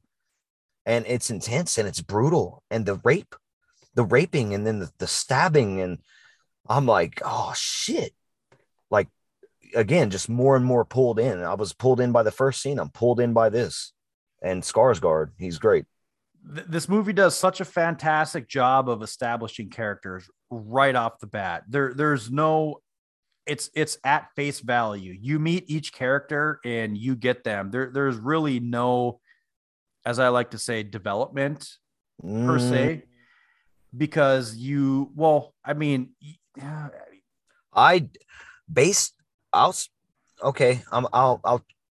say based on this scene, he's not the guy I thought he was. So that's all I'm gonna say. Okay, and we're gonna get into some spoiler territory, but he is, again, there is parallels that can be drawn, and I'm kind of jumping the gun a little bit because I want to talk about this at the very end of the movie, but there's parallels that can be drawn between him and Russell Core at this point, because he's very stoic. There's no emotions. He's walking, he's having a cigarette. He sees this, we'll call her Iraqi, I believe. Well, this is in Fallujah. I'm why save her? If Yeah, we're kind of spoiling, Right. but if he's the guy he is, we're Yep. not going to fully break it down, but why even give a shit? Because this almost gives you a little swerve with the morals or lack thereof. I want to say I don't have a problem with this. I'm just Right. confused by it, but no problem because the scene's so good. The scene is so it's good. brutal. It is so brutal. I mean, this Yeah. is one of his comrades, and the way he kills him, Oh, we didn't stabs say him. that. Yeah, the soldier that's raping the Falusian woman you said Mhm. is an American. It's Yes. yeah. Yep. It's a comrade, and it's just brutal. Like he stabs him to the point where he's hitting the carotid, or not the carotid, the brachial artery in his armpit, and he's laying there bleeding out, and he gives the knife to the woman that was getting raped. He walks out of the building, and you just hear her finishing him off. Mm-hmm. And out of nowhere, shot right through his neck again, which Parallels. I mean, it parallels the end of the movie. Yes. So very strong opening. Home on the range. Back in Alaska, Russell Core is gearing up to head out. A beautiful shot as the cabin, we see the sun is barely rising. As he's walking out of town, a woman harbinger stops him on his way out, warning him of the evil that is Medora and telling him to go home. After hours of trekking through the frozen wasteland, the tundra, Russell finds a pack feasting on what you find out is a pup. But a clumsy misstep causes him to fall and reveal his position. A showdown then ensues. The wolves are approaching him, but with a clear shot on the alpha, he passes. He then heads back to the house. Medora is nowhere to be found, and a curious Russell Core finds and discovers a basement. In the basement, he finds the wrapped body of Bailey Sloan, the son that he was meant to go and find. After a police interview, Russell heads to a hotel, but not before he learns the villagers believe Medora is possessed by a wolf demon known as Ternak. Okay, so at this point, there's a mystery afoot. It's a mystery movie now. It's not a wolf hunt movie. It's a mystery movie. And I love this. This threw me for a loop. I didn't expect it at all. And now you're blending this, Alaskan, I don't know what you'd call them, the Inuits. Yep, they're the natives, the Inuits, yes. Their mythology is now starting to bleed into this film, kind of heavy. And I didn't know where it was going to go. Wolf, you talk about a wolf demon possession. I'm like, bruh, all right, what's going to happen now? So good. Such a good buildup. It's just building up. It's building. It's slow. This movie's definitely slower than our first feature as far as like its pacing, but for this movie, this is what it needs to be doing. It's working. I got hints, just slight hints of Wind River. Yes. Yep. For sure. 100%. This is very easy to throw in that same category. And I will go ahead and say that this is not going to be your typical standard horror movie. This is definitely, as I said last episode, it's a fringe horror. There's a lot of elements going into this, but this is a very story driven, character driven, but it's dark. Yeah. It's definitely shot like a horror movie, and the score is pretty fantastic with this. Mm-hmm. I agree. The flashback. Bailey and his father, Vernon, sit by the river after a successful deer hunt, discussing death and his father's impending deployment. We've then flashed forward to Cheon, who is a friend, picking Vernon up and bringing him home.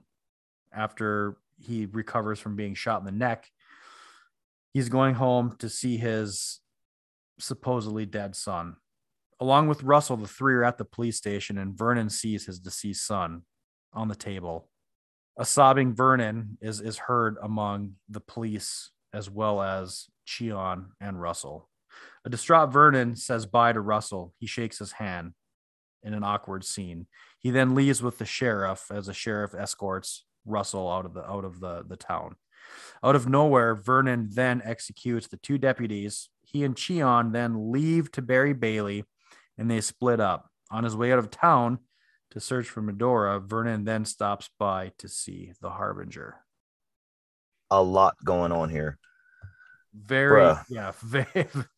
This is what I would say is the turning point in the entire movie where shit gets real.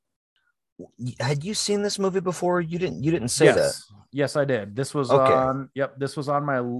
I mean, spoiler alert! It was on my top of 2018 list. See, I know I've heard that episode, and I don't remember that this was on your list. I'm not saying it. I'm not saying I just don't remember. So I'm glad I didn't remember that going into it. Yet, turning point. I mean, Jesus Christ, man. Brutal, unexpected too. Did you see that coming at all? No. Like based on the previous scene, no. I know, right? I had no idea. This is the shot in the face scene. Yes. That went okay. And something else is going to happen later in this movie. But fucking A, it is. Yeah, whenever there's facial horror, like oh, dude, it reminds me of Pan's Labyrinth. He just shot him point blank in the face, and then both of them. that younger man, he said no, don't, and he turned away, and it's brutal, dude. It's right there in your face. It's right. The movie puts it right there, and I could not tell if that was CGI. I'm assuming it is, but I could not tell. It was done damn well. Very, very well. Effective as fuck. Yes. Very, very powerful scene because this really elicits emotions, because even though that, you know, on one hand, we're seeing the monster that Vernon is, seconds before that, we see a father mourning his son. I mean, it's sad. It's a tear-jerking moment. This is part of the mystery for me because I got flip-flopped, but the flip-flop really comes for me a little bit later at this point because they put the blood on the coffin, right?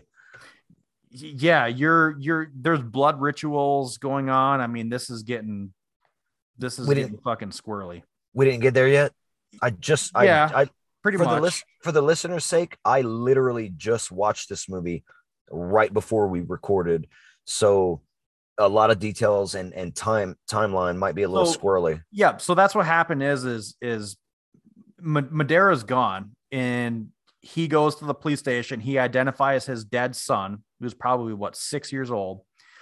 They take the body and they essentially do some kind of weird blood ritual burial, and then they split up.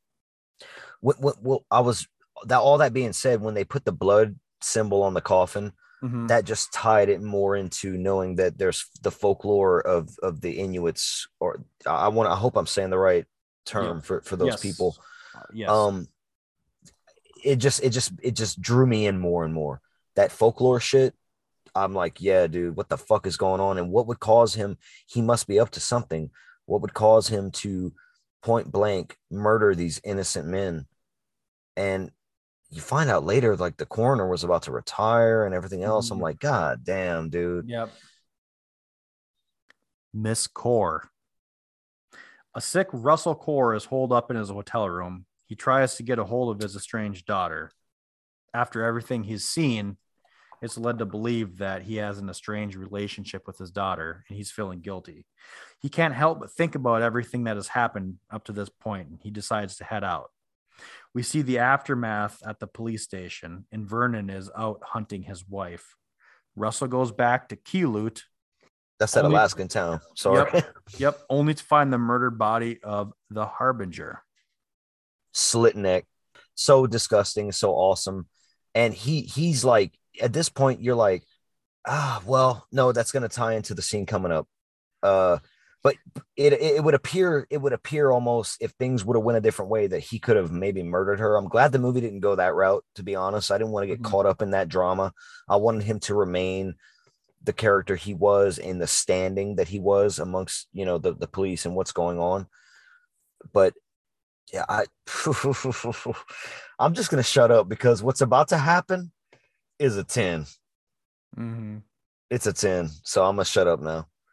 You can give your thoughts on this scene, but I mean, it's again, Jeffrey Wright is just fucking chewing up scenery at this point. He's sick. He's laying in his hotel room. We know for a fact from previous conversations with Madera, he's got a strained relationship with his daughter. He's trying to get a hold of her. He's feeling just sick to his stomach after everything that's happened. This is an author. He's literally an author that was called out to help find a wolf that's taken supposedly 3 children. He had done this before, though. He's done this before, and he's killed. He's just saying he's a wolf expert. He's an author, but he's. You mentioned that, and when you described him, but he is an expert at in like just tracking, hunting, and wolf behavior. Yep. Yes. Yep. The man for the job. Boo. The police arrive in town. They're looking for Vernon. An intense conversation occurs between the sheriff and Cheon at Cheon's home. A scorned Cheon explains that the cops did nothing when his daughter was taken by the wolves. The sheriff retreats only to wait for a tactical unit to engage Cheon to try to get him out safely. But we find out that Cheon has a mounted machine gun in the second-story window of his home. He begins to mow down the cops. After an intense gun battle resulting in the deaths of many cops, Cheon meets his maker as the sheriff ends up sneaking up on him and gunning him down. Holy fucking shit. All right. So they have the conversation in the doorway. Cheon opens up his home to I forget the guy's guy. Donald, his name the is sheriff. No, his name is Donald. So that's Miriam. Yeah, Miriam. Yep. So Miriam, Sheriff Miriam there, and they have this intense fucking conversation, and it's full of emotion and pain. And he tells him, your wife's going to get that call. Cheon tells the sheriff, your wife is going to get that call today. Hand on her belly. She's going to get that call, meaning you're going to die today. How did you not catch that, sheriff? He's walking back. Russell, who's just come from the cabin of the slain Inuit, I'm just gonna call her the fucking prophesier or whatever the fuck she is, and he sees the fucking door fly open. The gun is coming out the window. He's like, "Oh, watch out!" Pop, pop, pop, pop. You get the face horror. This one chubby cop gets his whole shit blown off, and there's teeth exposed and viscera, and I'm just like, "Oh my god." And the sheriff had just got done telling Cheon, dude, honestly, more than half of these guys are green. Like, they're terrified of what's happening right now. This dude what is his motivation here to kill all these innocent people? Like, that dude's a monster. I know he just lost his kid, but that dude's a fucking monster, bro. He shoots and guns down everybody. And Russell's hiding under this car for the majority of it, watching the sheriff and his young little like deputized sidekick hide behind a rock. This is intense, and I love the title you gave this because, like you said, at the end of it all, Russell's the man for the job. He runs out there, open fire, and bow, bow, bow at the second story floor, holding off the gunfire while homeboy's reloading. So he's kind of got that advantage, but he's dragging that young cop away that was going to go rescue his friend. There's so much going on in this scene. And he shoots a little bit or he's gonna, but Russell looks at him and is like, stop it. And there was something to that made him stop. Just for a split second. Yes. And he got to drag that kid away. And the sheriff sneaks into the house after slyly catching a trap that where like a rigged up shotgun. If he opened the back door, it was a shotgun was going to fucking shoot down on him. He broke the glass during the gunfire and cut it with some scissors. Talk about the spy that fucking Mark from Possession was not. Right. And he goes up there, like you said, to the second floor. And I love how you titled it Boo, because they have that final, he's like, Cheon's like, your wife's not going to get that call today, but that call's always coming. Like, that's fucked up. Mm-hmm. And the sheriff's nervous.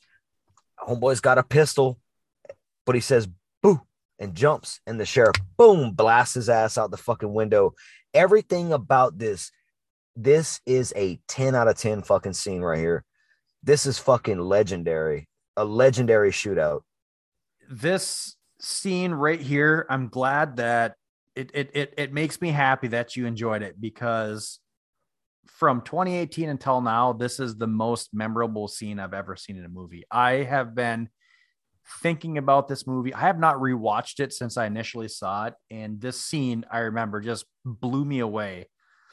One of my favorite parts, though, is just the dialogue, the conversation you get that lasts for 5 or 10 minutes between Cheon and the sheriff in the doorway is phenomenal, because he's talking down on him. He's talking to him. He's saying, "What do you know about this guy?" And he's saying "guy" as a derogatory term. While homeboy is using his name and trying to be respectful. Yep. The part you pointed out where he said, "You guys showed up a day late, stayed for a day and left and never came back." And he's like, "We gave you plumbing. We tried to build this place up." When Cheon says in a year this is going to be a ghost town, you're right on, though, by pointing out that this entire conversation is, again, dude, this whole scene's a 10.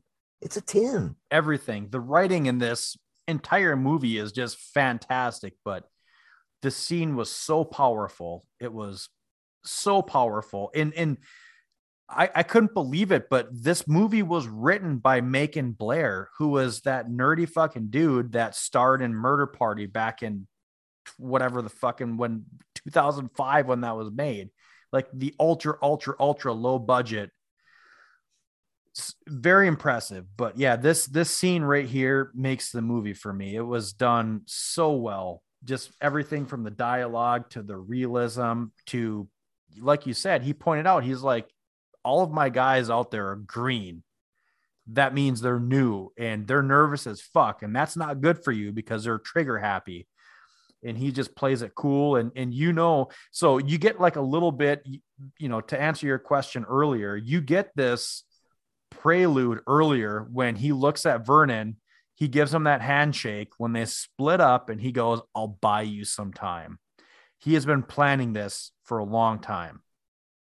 But why? Why is he such an evil fuck? I mean, I think this goes all the way back because he's a native, he's an Inuit. And, you'd think that when the sheriff says, "We gave you plumbing, he's like, "I don't give two fucks about that. You ruined our lifestyle." But you're murdering innocent people. Yeah. I just think that we find out he's a shell of a man. He's got nothing left. His daughter was literally taken by wolves.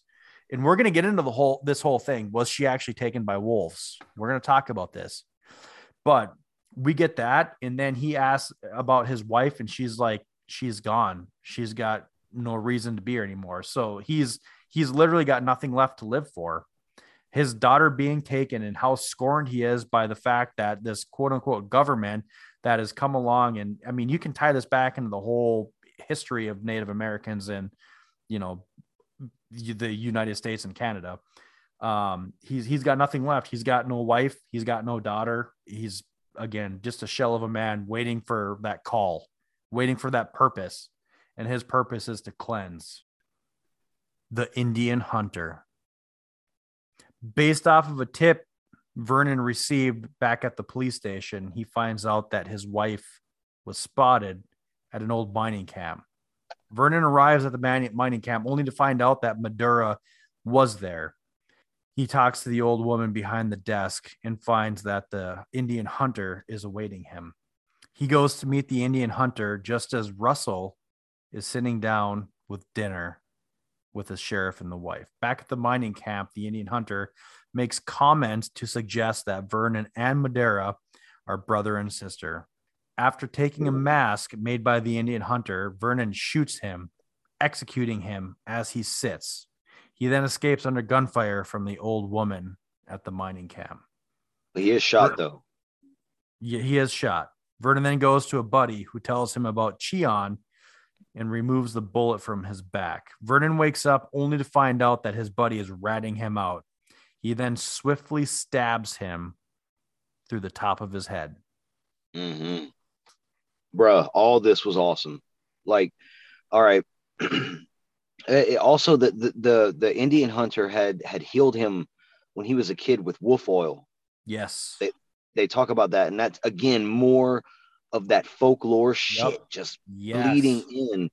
And the fact that he puts on that mask, he's like, "When's the last time you wore a mask?"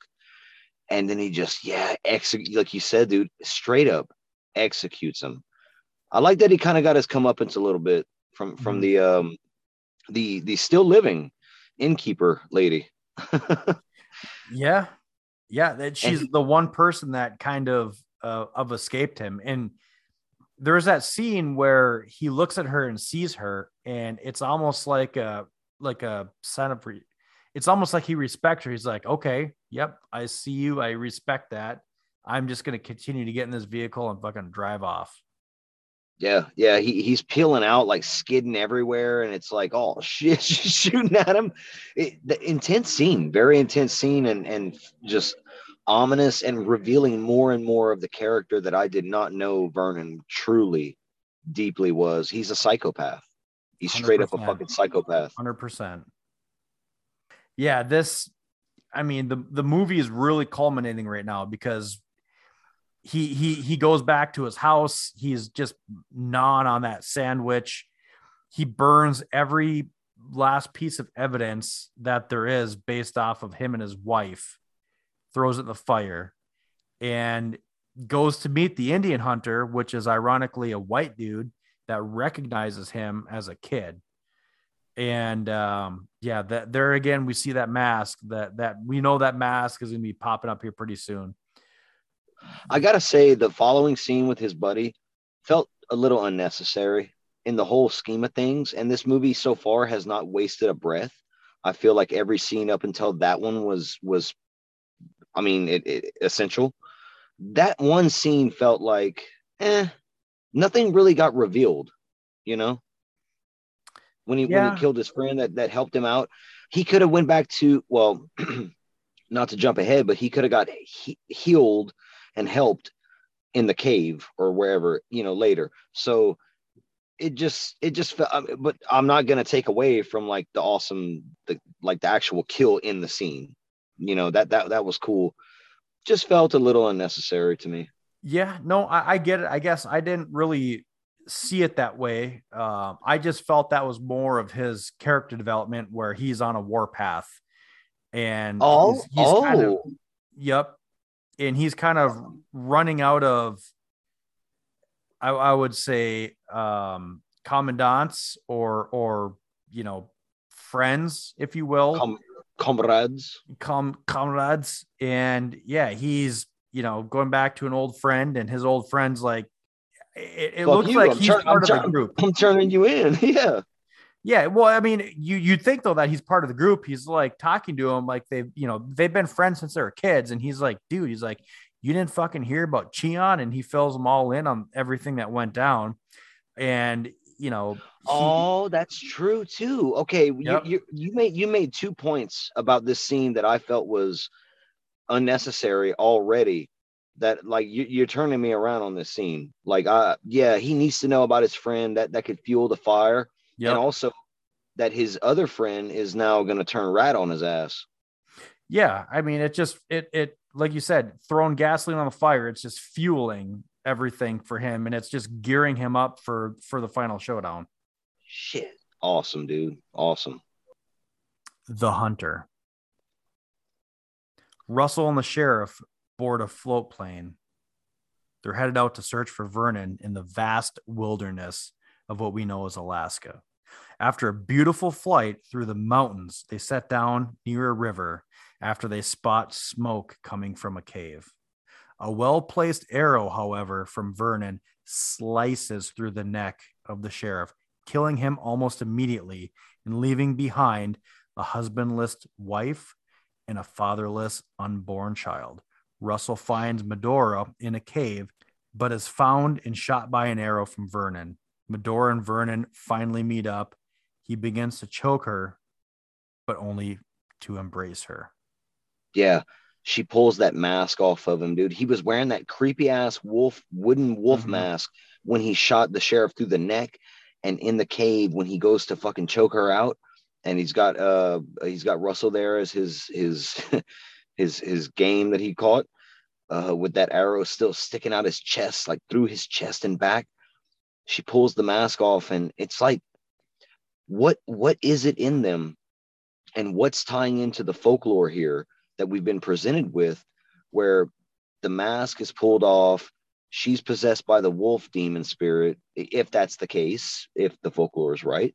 They're performing this this death and maybe, hopefully to them, rebirth ritual with the sun and in the coffin and the blood symbols. And I'm watching this scene, and I'm just eating it all up. And he turns when she throws that mask off. He turns.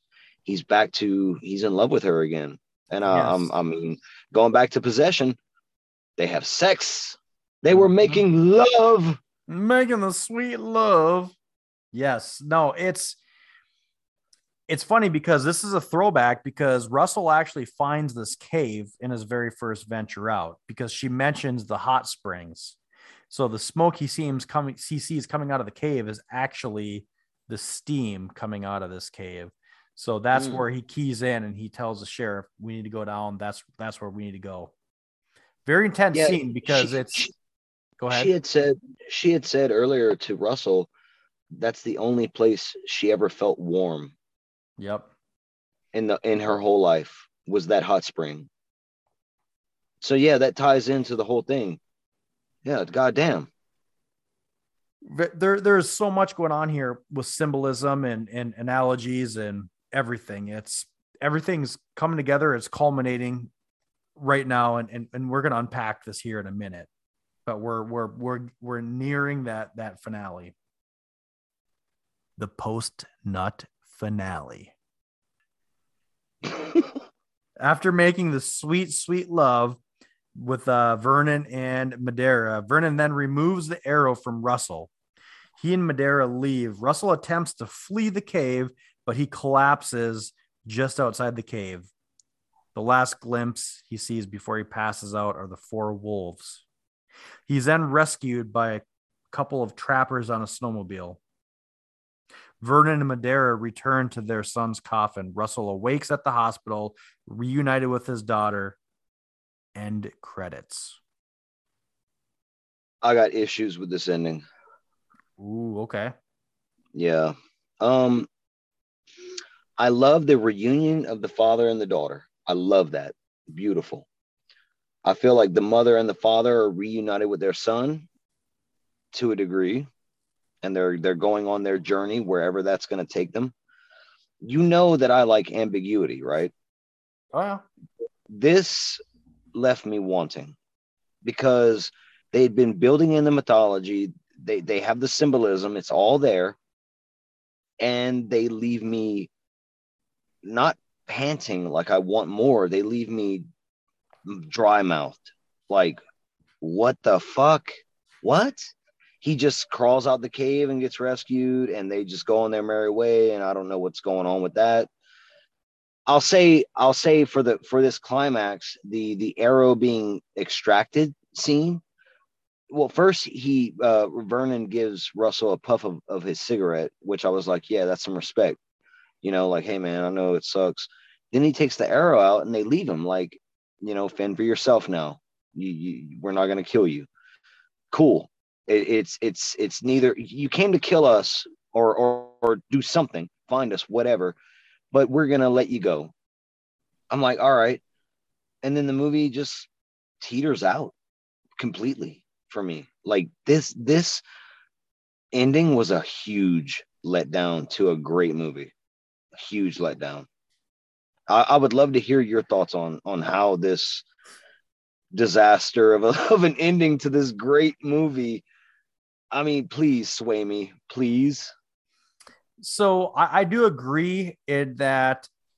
Well, the first thing I'll say is I don't have nearly as big of a problem with the ending as you do. However, I do feel that this ending may have been swayed by producers from what Jeremy. Well, first off, this is based off of a book. I have not read the book. I don't know the ending of the book, But I feel like this is one of those like, hey, you know what? We're going to give this a Hollywood quote unquote ending. And that's exactly what they did. I would have rather seen even that I don't agree with. Hollywood ending would be like Russell kills them both or something and triumphantly reunites with his I daughter. don't know. This is so open-ended and left like they didn't know how to finish it. Like Okay. to me it felt like they didn't know how to actually end the movie. Well, let's talk about I guess the themes and the symbology and everything. So I think the one thing that ties everything together is the wolves. And I think there's one scene in particular that we need to focus on. And it's something that I really didn't focus on the first time I saw it. And it was when Russell had his first trek out. Conversation. Oh, no, it's damn. his first trek out. It's when he left the village and he's out seeking the wolves. He was going out there fully intending to find the wolves and to kill them all. So he gets out to track the wolves. He sees all 4 of them. And what are they doing? They're feasting on a young pup. And this can be taken a few different ways as far as, the survival of the pack, scavenging for food, survival of the fittest. And I think this has a lot to do with what happened with Bailey and their son.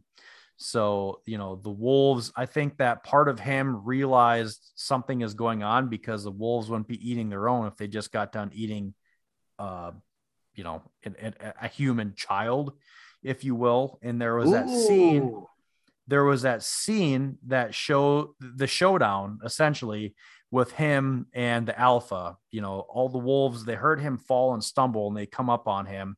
And he's showing down with the alpha. The alpha gives him like a howl and a couple barks and runs away. What does he do right after that? He goes back into the house and finds Bailey, the son, wrapped up in the blanket. You also tie this to the fact that the Indian hunter, if you will, is giving us essentially the information.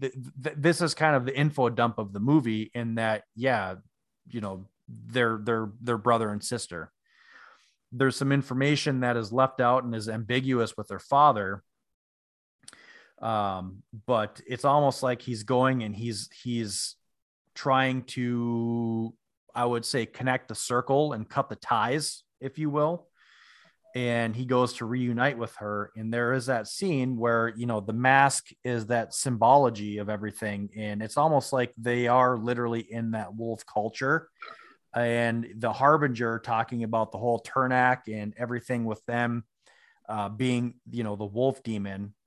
And essentially them sacrificing their son because they don't want him to grow up and be, let's look at the title of the movie is Hold the Dark. And we are getting information from the character of Madeira, Riley Keough, in the beginning. Like you said, she's never felt warm until she's been in that cave. They're talking about going to, again, I'm all over the place here, but let's talk about the medical. You were making sense, dude. Yep. The medical coroner that's retiring and is going to San Diego, and Cheon's like, I don't know that. I've never heard of that before. And Madeira saying, talking about the hot sand between her toes, like I've never felt that before. And I think that whole, thing with, I want to talk about, okay, well, I'm going to finish this thought, but her essentially sacrificing her son because she feels that she's doing the right thing and she's putting him in a good place because she doesn't want him to grow up in the dark. We get info dump again of, it gets light out at 10:30 p.m. or a.m. and it's dark at 3:30 p.m. We have the other 3 kids that were taken. Were they actually taken by wolves? I don't think so. There's the whole thing about the town becoming a ghost town. It's almost like they're all trying to get back to that whole, the Inuit mythology, essentially. Okay, here's another thing too. Follow me here. I'm all over the place. Kilut. I looked this up. Kilut in Inuit mythology is a demonic dog that feeds on the dead. So when Cheon gives you that information that this town is going to be a ghost town in a couple of years. So, I mean, it's almost like it's coming full circle and they're, getting back into that animalistic characters This of this this is what, like, describing that part of the mythology, like the town name meant, that is even deeper into the mythology. And I guess all my issue is with the ending is that I thought that they would go the folk horror route by the end and give me something more. But the way you're describing and certain things you said about, like, there was something that made me go, oh shit, I forget what it was. Damn it. But the way you're describing the movie, like viewing it through that lens, I get that. I just, damn, like on this watch, I just wish the ending would have given me a little something more than what it did for me. right. But I love what you're saying, though. I look at it this way, whereas if you did have Russell Core, the author, kill Madeira and Vernon, then there would be no conversation as far as no, what we're having right now. That's what it was. It was the brother sister thing. It was the wolf idea of what they're doing, and then snuffing out the dark. Like there's a lot to be said there for, like, if they're part of, if the mythology is real and they're part of it, but they're like self-aware, and they're the human versions of, because I mean, to an extent, you're almost describing, in a way, aside from the Hollywood tropes, a werewolf movie ish. Very fringe, but werewolf ish. I could see it from that point of view, and agree. Like, yeah, I get that. And they're saving their son from living in this hellhole. The natives there don't even know what the fuck San Diego is. Yeah, you were making great points, man. Like that, I never, again, first time watch, and I just watched it right before we did this. But this is another movie that I'm gonna say rewatchability out the roof. Yeah, there's so much to grasp onto, because we're also getting information as well too. So it's left so ambiguous at the end. But I mean, let's not forget the fact that there's two separate, essentially, blood rituals going on with when they first, get him from the coroner and they kind of bury him in the snowbank, and then they go and unbury him. And I know, I want to know what they're going to do. That's what I'm saying. I want to know what the fuck they're up to, man. That's the shit that I want to, man, by now, I love when movies show ritual shit and witchy shit and all that, and like this is, and folklore, like this is all the shit I love. This movie has it's all 100%. the shit I love. They even said, again, let's harken back to probably the best scene in the entire movie is the conversation between Cheon and the sheriff. And the sheriff says, I don't know what you're going through, to not have your daughter's body. And then Cheon interrupts him, and he's, because it's so spiritual and it's so mythological among, the villagers as far as what's going on. So yeah, it's, I don't know. I love layers and layers to unpack. Yep. So, but yeah, no, it's part of me is why I like this ending, is just because it's interpreted. You can have 10 different people watch this and are going to interpret it 10 different ways. So that's a good ending. I guess wrapping this up here, for me, the main thing is the acting in this movie is kind of blew me away. I feel that this is the best. Excuse me. I feel that this is the best Netflix original movie that is out there by far. And even more so to that, I feel like this is the best movie on Netflix that people have never seen and don't talk about. It's sneaky good with the acting, because you get Jeffrey Wright, Riley Keough, and Alexander Skarsgård, who are all fucking G's. Everything was so good. Even with, the James Badge Dale, the actor, the sheriff, Donald Miriam or whatever. Everything was done so well. the cinematography was phenomenal. It was beautiful.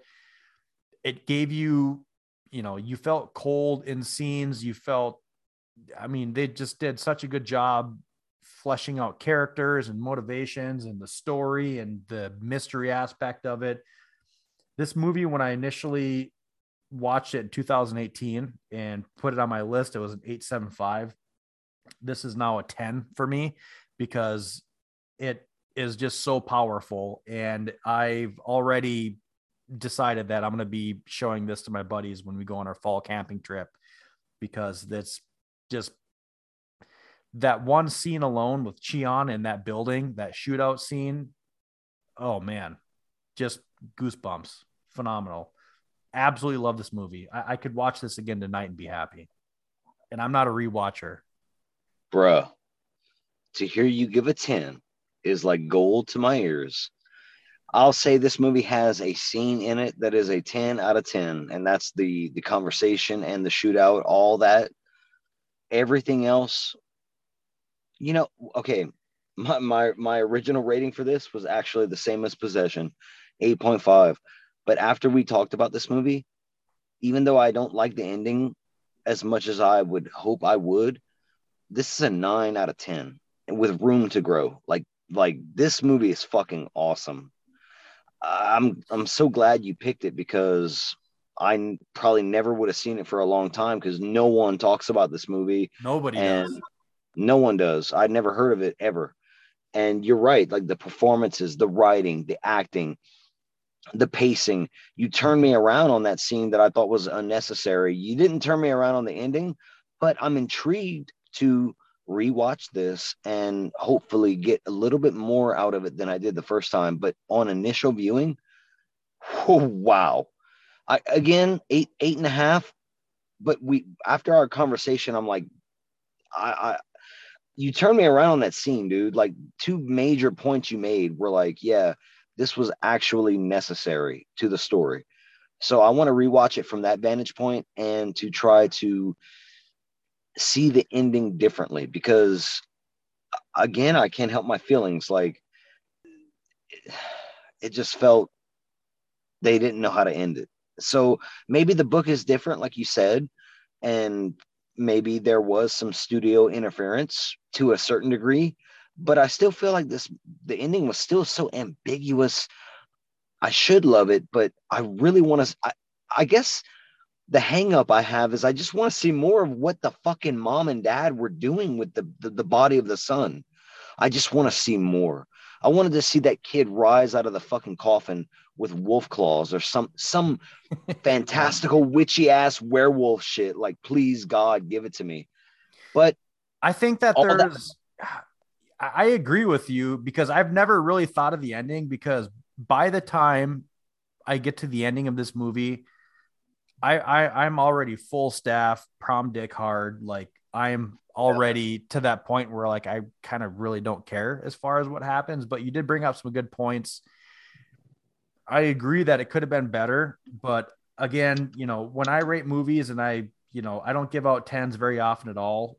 The main thing is when it comes back to rewatchability, again, this movie is, like you said, it's so expertly paced where you could watch this again and pick up certain things and just appreciate the acting and just the sheer brutality of it.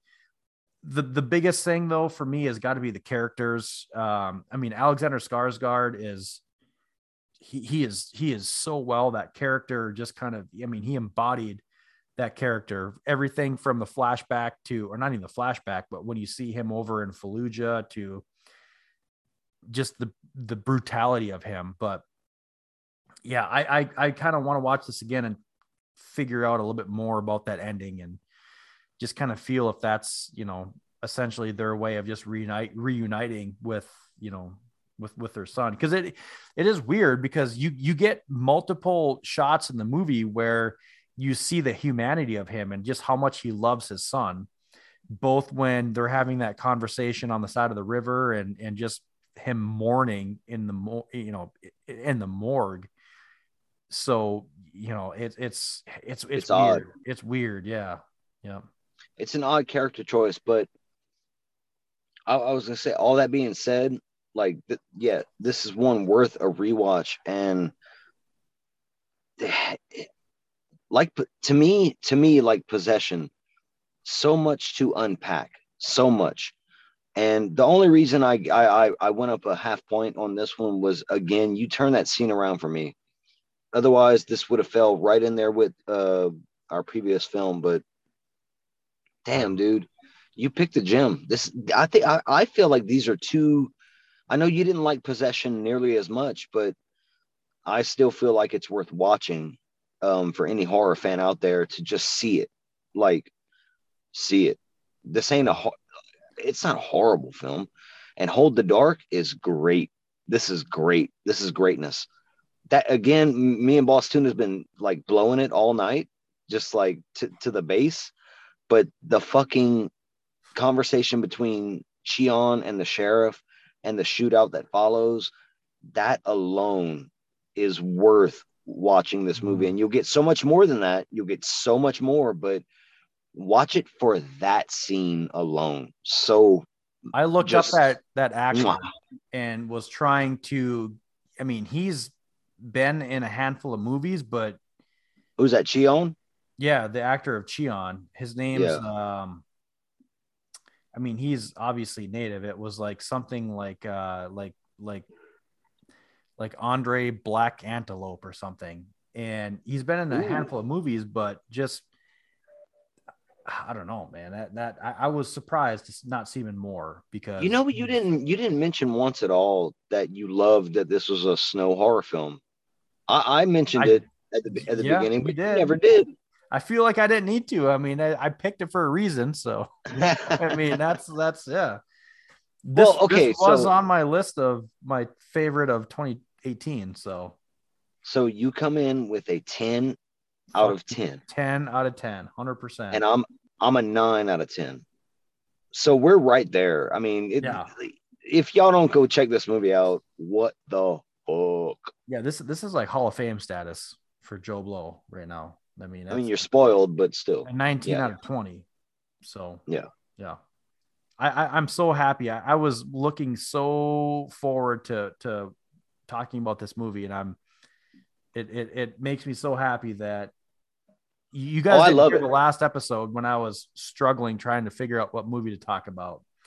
And I almost did pick this one, and T-Boo was like, nope, just go with your gut. And I went with it, and I'm glad I did. So fucking A. But anyways, next episode, T-Boo, I have the old, you have the new. Are you excited or what? I can't wait to hear what you picked, and I'm keeping in sync with you right now. I'm going to give you a snow horror film. I've never seen this movie. But I'm intrigued to watch it, and I don't know if you've seen it. I really don't. Okay. But this is from 2010. Okay. And it's Let It Go, Let It Go. There's no holding back anymore. It's Frozen, but it's not the Disney Frozen. It's Frozen, the horror movie. I've never seen it. I don't know. I've seen it. I know it's. You have? Yep. That's it's by a pretty legit director. I have no clue. None. Oh, no clue. Yep. All I know is there's escalator foo. That's all I know. And there's wolves, and it's gonna tie in nicely with this. I'm trying to think of the director. It's a legit director. I believe we talked about him before. So Frozen from, was it 2015? 2010. Or 2010. All right. So the old movie that we are going to be talking about is The Dead Pit from 1989. What? Have you seen it? No, I don't even know what that is. Oh, buddy. Oh, buddy. Yes, that'll be fun. Tune in next episode, friends, for The Dead Pit from 1989 and Frozen 2010. T-Boo, do you have anything to leave our lovely, handsome, gorgeous, beautiful listeners with? Yeah, both these movies involved like fetuses or kids being killed or drowning themselves in tubs or just being abandoned or whatever. Just love your kids, for Christ's sake. Love your kids. Give them that extra hug. Yeah. Extra little squeeze on the hug. Extra little kiss. If they die, you can perform some weird Inuit ritual, or you can just bring them up to Job at the pet cemetery down that road right there. Then go down that road, bury your kid right there. They don't come down here no more. Yeah. Don't come down here to bury that kid. You bury, next thing you know, you got the milkman fucking your wife. Next thing you know, you got people wearing wolf masks trying to strangle you until you have sex and you take an arrow out of some guy's chest. Have you ever been beat to death with a milk jug? It's not funny. Milk jug bukkake. Bukkake, bitches. All right, friends. Well, have a good night, a good day. Make sure you guys are tuning in next episode because we're going to have the first leg of the trip, and then we'll be covering the Dead Pit and Frozen. And with that, I hope it was as good for you as it was for us.